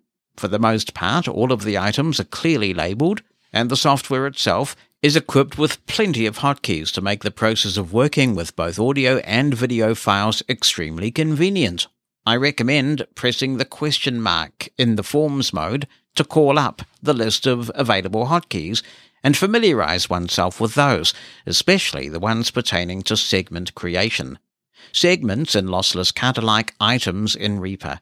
It is necessary to cut up a video into multiple segments in order to delete the parts we don't need. It is possible to do that going by sound alone. I'm not sure what implication it may have for the integrity of the visual side, but it is more than enough to, for instance, cut out tiny parts we are sure that the sound matches the video. There are other uses of the software too, for instance extraction of individual audio tracks from a video, conversion to another format, or creating chapters within an MP3 file. which is difficult to achieve with an offline standalone software under Windows. In fact, Lossless Cut seems to be the only piece of software that is able to embed chapters in an MP3 file in such a way that even Apple Podcasts can detect them. As the podcast I am involved with is self-hosted, this is the only way for us to deliver chapters to our listeners. I hope both you and the listeners of Mosen at Large will find this little piece of advice useful. As always, thank you for all of the useful content found in this podcast. I look forward to future episodes and wish you a great day. Thank you so much for a great email. I do just want to comment on chapters. You can create MP3 chapters in Reaper without any kind of third-party site. And that's not in any way to detract from what you said, because this sounds like a really cool piece of software, and I'll take a look at it. But if you want to create chapters in Reaper, all you have to do is create a bookmark in the file where you want the chapter to be, and you write CHAP, the word chap, in uppercase. The whole thing has to be in uppercase, followed by an equals sign, and then after the equals sign, you type the chapter name. When you render the file to MP3, make sure that metadata is turned on, and all your chapters will be rendered to the MP3 file from Reaper and embedded in them. So thank you very much. It's great to be able to share all this info. Transcripts of Mosen at Large are brought to you by Pneuma Solutions, a global leader in accessible cloud technologies. On the web at pneumasolutions.com. That's PNEUMA solutions.com.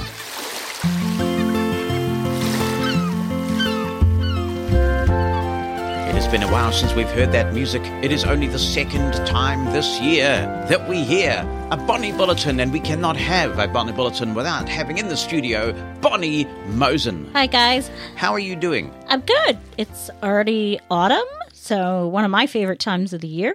And much of New Zealand, there really wasn't a summer to speak of. No, it's been a terrible summer for a lot of people. Bad summer, with all the flooding that... two cyclones came in and decimated parts of the country. We were very fortunate here in Wellington. It's interesting how these cyclones get their names. And when we were kids, they were always female names. Yeah. And then they started giving them male names because it was sexist. Right. I wonder why they always gave them female names. The only thing I can think of, and if anyone out there knows, let me know. The only thing I can think of is ships always had female names, so I think a lot of nautical things always did have sort of the female moniker, so that might have been the reason. I don't know. God bless all who sail in her. Yeah. Yeah, that sort of thing. Yeah. And you are now the editor of Heart to Heart. It sounds like some sort of show hosted by Delilah. Is Delilah still going? There was a show. I don't know. There was a show called Heart to Heart. I think it was in the 70s. Yeah. Yeah. So it's Heart, the number 2 Heart. And it is actually it's an international magazine of romance writers of New Zealand. How does that work? Well, we have members in Australia. We have members in UK. We do have members abroad. So. Right. How often is it published? We're going to do it seasonally. For a while, they did it monthly, then they did it bi-monthly, but we decided to do it seasonally. So it's going to be, autumn, spring, summer, and winter. And does it contain tips for being romantic or what? What is in that magazine? Tips for romance writers. It has the president's message, the editorial. It has tips and tricks for writing. It's pretty much a craft magazine. We're starting a new author interview where we're going to interview authors at different stages of the journey, from people who have just published their first books to people who are on the New York Times bestseller list. And I've become an informal technology consultant to Heart, because you've got quite a few disparate systems going on. And I guess this is one of the challenges that blind people face that we should talk about. You have all the skill and the willingness to volunteer, because it is a voluntary thing, right? Yeah, it is. Yeah. But it's good for the CV. Right. Absolutely. And volunteerism makes the world go round. There's not enough of it about anymore. So it's great that you are willing to do that and you're volunteering. And yet we have this issue of accessible systems to contend with. Is the technology that anything you might want to volunteer for going to be accessible? You've got quite a hodgepodge at your romance We do writers. have a hodgepodge, which is, I think, just the way romance writers are, because at the end of the day, they're writers. They're not techie people. So we have a Dropbox that we're using, which is on the web, which has been interesting to interface with. We were talking about Google Docs. I'm not sure where that is now. We have an editorial team. So it's not just me. I'm sharing duties with an editor, another woman in Australia. And then we have a formatter who's actually from Poland. So we have an international editorial team, like Time Magazine or something, or Vogue. But it's kind of tricky. So just trying to do the best I can. But it is frustrating when you want to do things like that you do have to worry about these technologies and just do the best you can and be able to self-advocate enough and say, this is not going to work for me. This is how we can work together. And that's why teamwork is so important, because everybody has something that they can bring to the table. And some people have skills that others don't. And you just have to be honest about it and say, you can do pretty much anything formatting. But in terms of layout, that's always a challenge because you do have to make it visually appealing. And then there's a situation where, yes, it is going to work for you in terms of the technology that they choose to use, but it may be unfamiliar technology. Yeah. And I think for some of us, we love the challenge of a new piece of technology. Others find it daunting. Everybody has strengths and weaknesses. For example, in this case, you're quite comfortable in Word, but you're being thrust into the world of Google Docs for the first time because you've never worked in an environment that's required that before. No, we haven't actually gone to the Google Doc yet, so I'm not sure where that's going, but it is a good thing to learn. And there are quite a few blind people working in Google Docs, but it does have some challenges. I was actually reading on Facebook this morning where someone was having a bit of a challenge with JAWS and Google Docs. When they would delete something, it would say like it'd delete the A and then the B, and it would just say everything it was deleting back to them. It's been a while since I have had cause to play with Google Docs. Of course, it works quite well in Chromevox on the Chromebook, which was the last time that I had a look at it. But when I worked for Aira, we used Google Docs. And one of the things that really did help with JAWS was actually to enable Braille mode, even if you are not using it with a Braille display. Oh, okay. There's Someone an accessibility suggested that, menu in Google Docs, and you can go in there and enable it. And it really does seem to settle JAWS down. At least it did. My knowledge about that is quite old now, so maybe they've And the changed trouble that. is what's working now might not work in an hour because there's going to be some sort of update or something somewhere. One thing I will say, though, is that when I did use Google Docs, and we're talking 4 years ago, they were very responsive. If you reported some sort of accessibility bug, you would get a reply and they would take it seriously and they would roll out fixes. So that's really encouraging for those who are looking at dabbling in Google Docs. And the collaboration thing's great because you can just go on the web and do your thing and everybody can collaborate on the document. Yeah.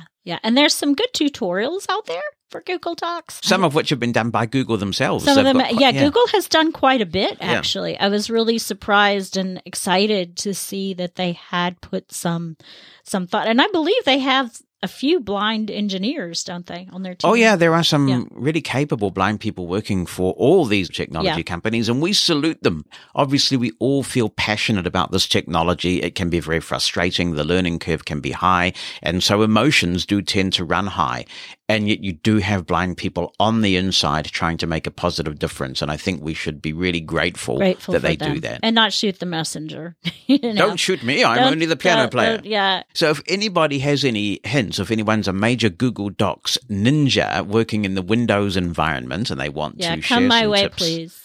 Share their tricks. I did figure the Dropbox out. I was very proud of myself that I actually did get into Dropbox because I was having some issues. But I did get in and I was able to download a file that I needed to look at. So that's good. The web environment I don't like as well as sharing a Dropbox, but it'll be okay. We'll figure it out. And also, they've got GoDaddy, and I thought that we were going to have to set that up on your PC using IMAP, but in fact, they're using Microsoft 365 under the hood, and so we were able to set that up as a Microsoft 365 account, and now you're rocking that in your Outlook. I am, and I think our webmaster, he's a computer guy, so I think he's done a pretty good job with our interface.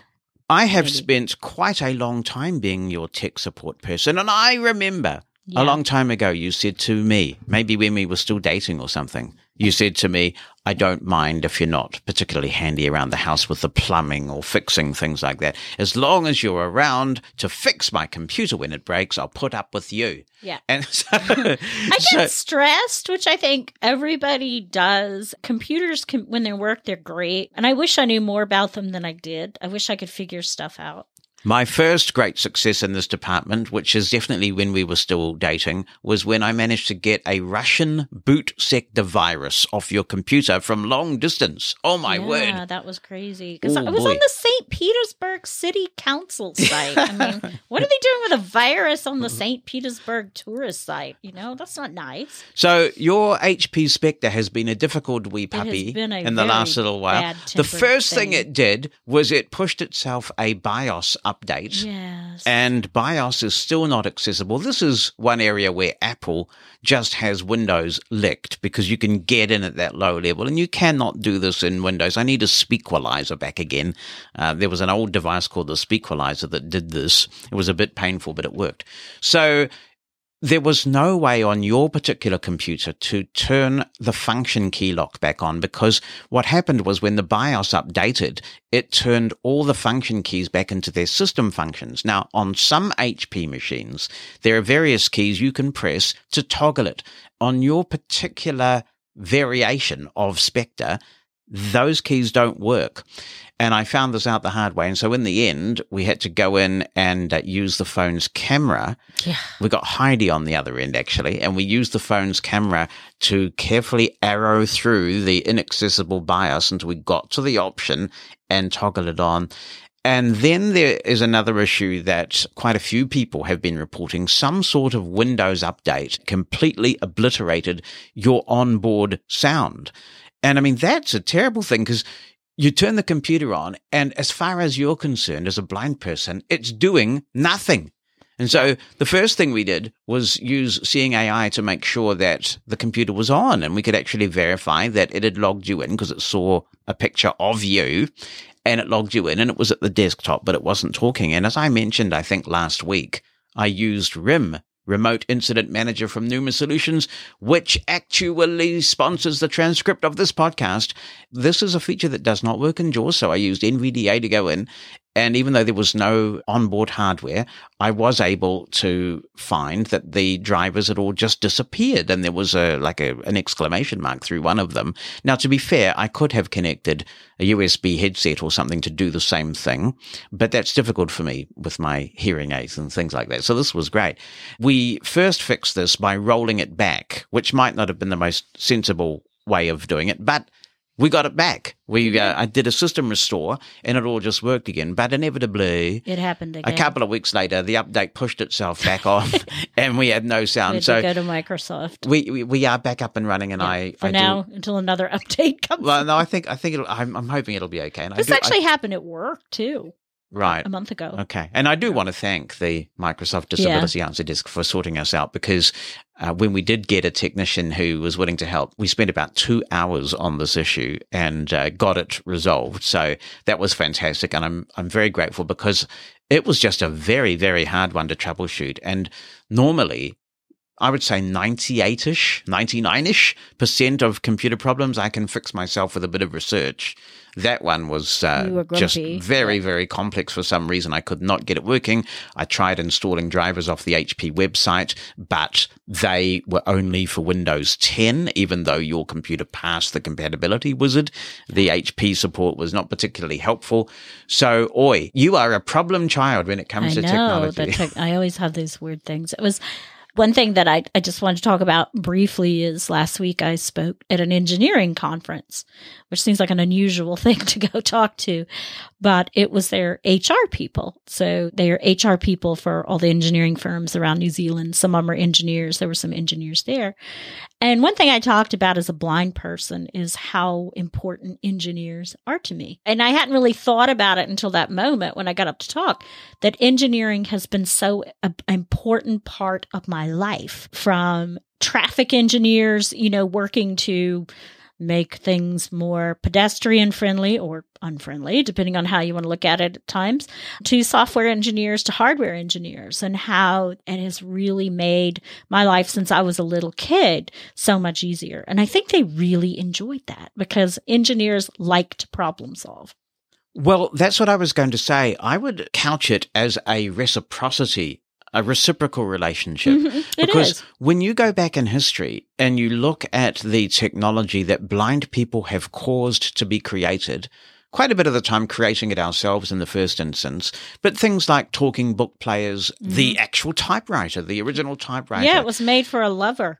It was made for who? It was a guy who he was in love with an Italian countess. Oh, yes, that's right. And he made it so she could write letters to him. So you can put that in your Heart-to-Heart magazine. Yeah, That'd be quite that is kind of interesting. Maybe I will. That is kind of a cool story. But there are countless stories. I mean, blind people were using note-taker devices like the Keynote and the Braille and Speak in the 80s, long before sighted people had PDAs. I mean, we can go on.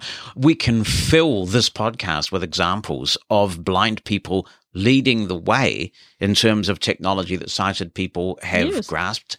And that's part of my blind pride. One of the reasons why I'm very proud to be blind and all the contribution that we've made. I think that we forget that, or we don't pay enough homage to it, because accessibility helps everybody. I mean, like you were saying, the Braille note takers that turned into the PDAs, it was because of those maybe.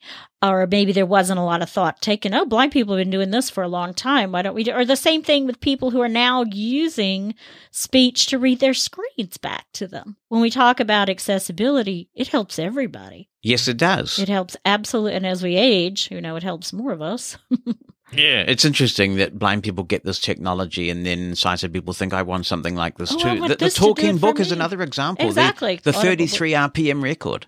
Yeah, exactly. So it's really kind of cool. The 33 RPM record was invented because we needed more space for our books, On and on it goes. I can think of countless examples. So that's good that you got to talk to those engineers. Yeah, and they were really cool. Now I get to go talk to them again.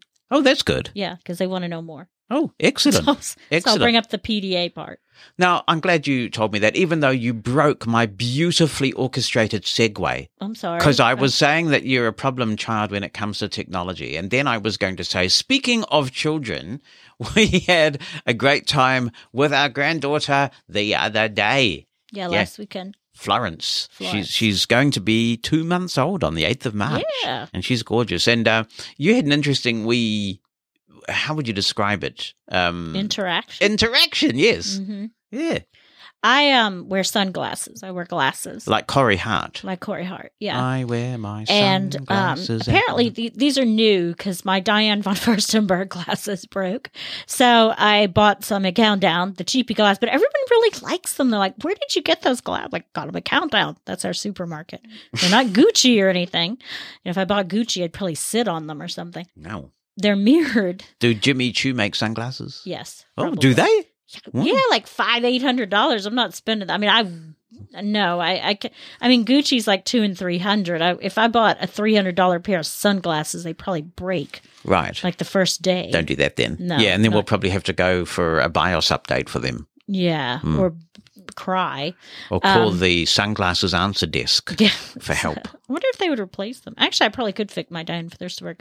But anyway, they're kind of reflective, so she could see herself in the sunglasses. So I was holding her, and David said, she's just staring, just absolutely staring at you and smiling. And we think that she saw her reflection in the sunglasses. So she kept reaching up for them.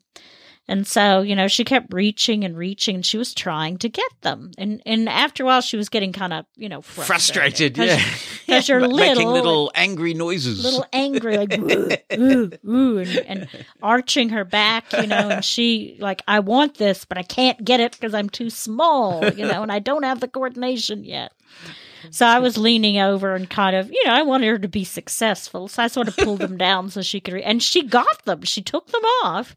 And then she was holding them between her hands and making happy noise. Like, I did it. Yeah. And then David put them on her face. I don't think she liked that too much.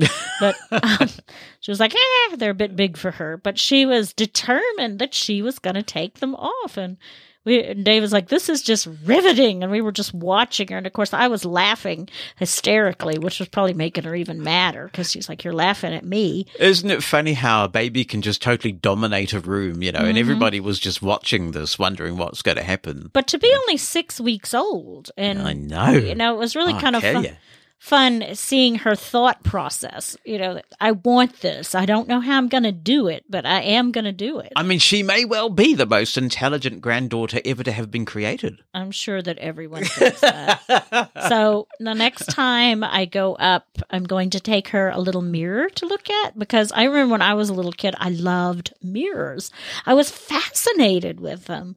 So I'm going to take her like a little handheld mirror to play with. So I'll take her. She was fascinated with the sunglasses. She likes butterflies too. So when she's old enough, let's see if I can get her some butterfly sunglasses, because I think they do get glasses for babies. Sunglasses. Well, it was just wonderful. It was just such a wonderful time. It was so funny though. Yeah.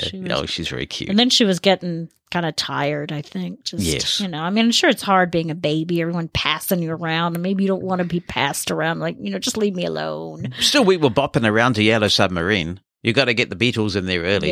Yeah, exactly. Right. Then we went out to lunch and she took a nap. That's right. Yeah, apparently her parents put the white noise machine on for her, which really does seem to have done the trick, because she was quite soothed by the hubbub of the restaurant and she just slept right through. What a wee poppet she is. Right. Well, I'm glad that people got their Bonnie Mosen fix. People say, where's the Bonnie Bulletin? There it is. And I thank you for being on. Cool. Bye. I love to hear from you, so if you have any comments you want to contribute to the show, drop me an email written down or with an audio attachment to Jonathan, JONATHAN, @mushroomfm.com. If you'd rather call in, use the listener line number in the United States, 864-606-6736.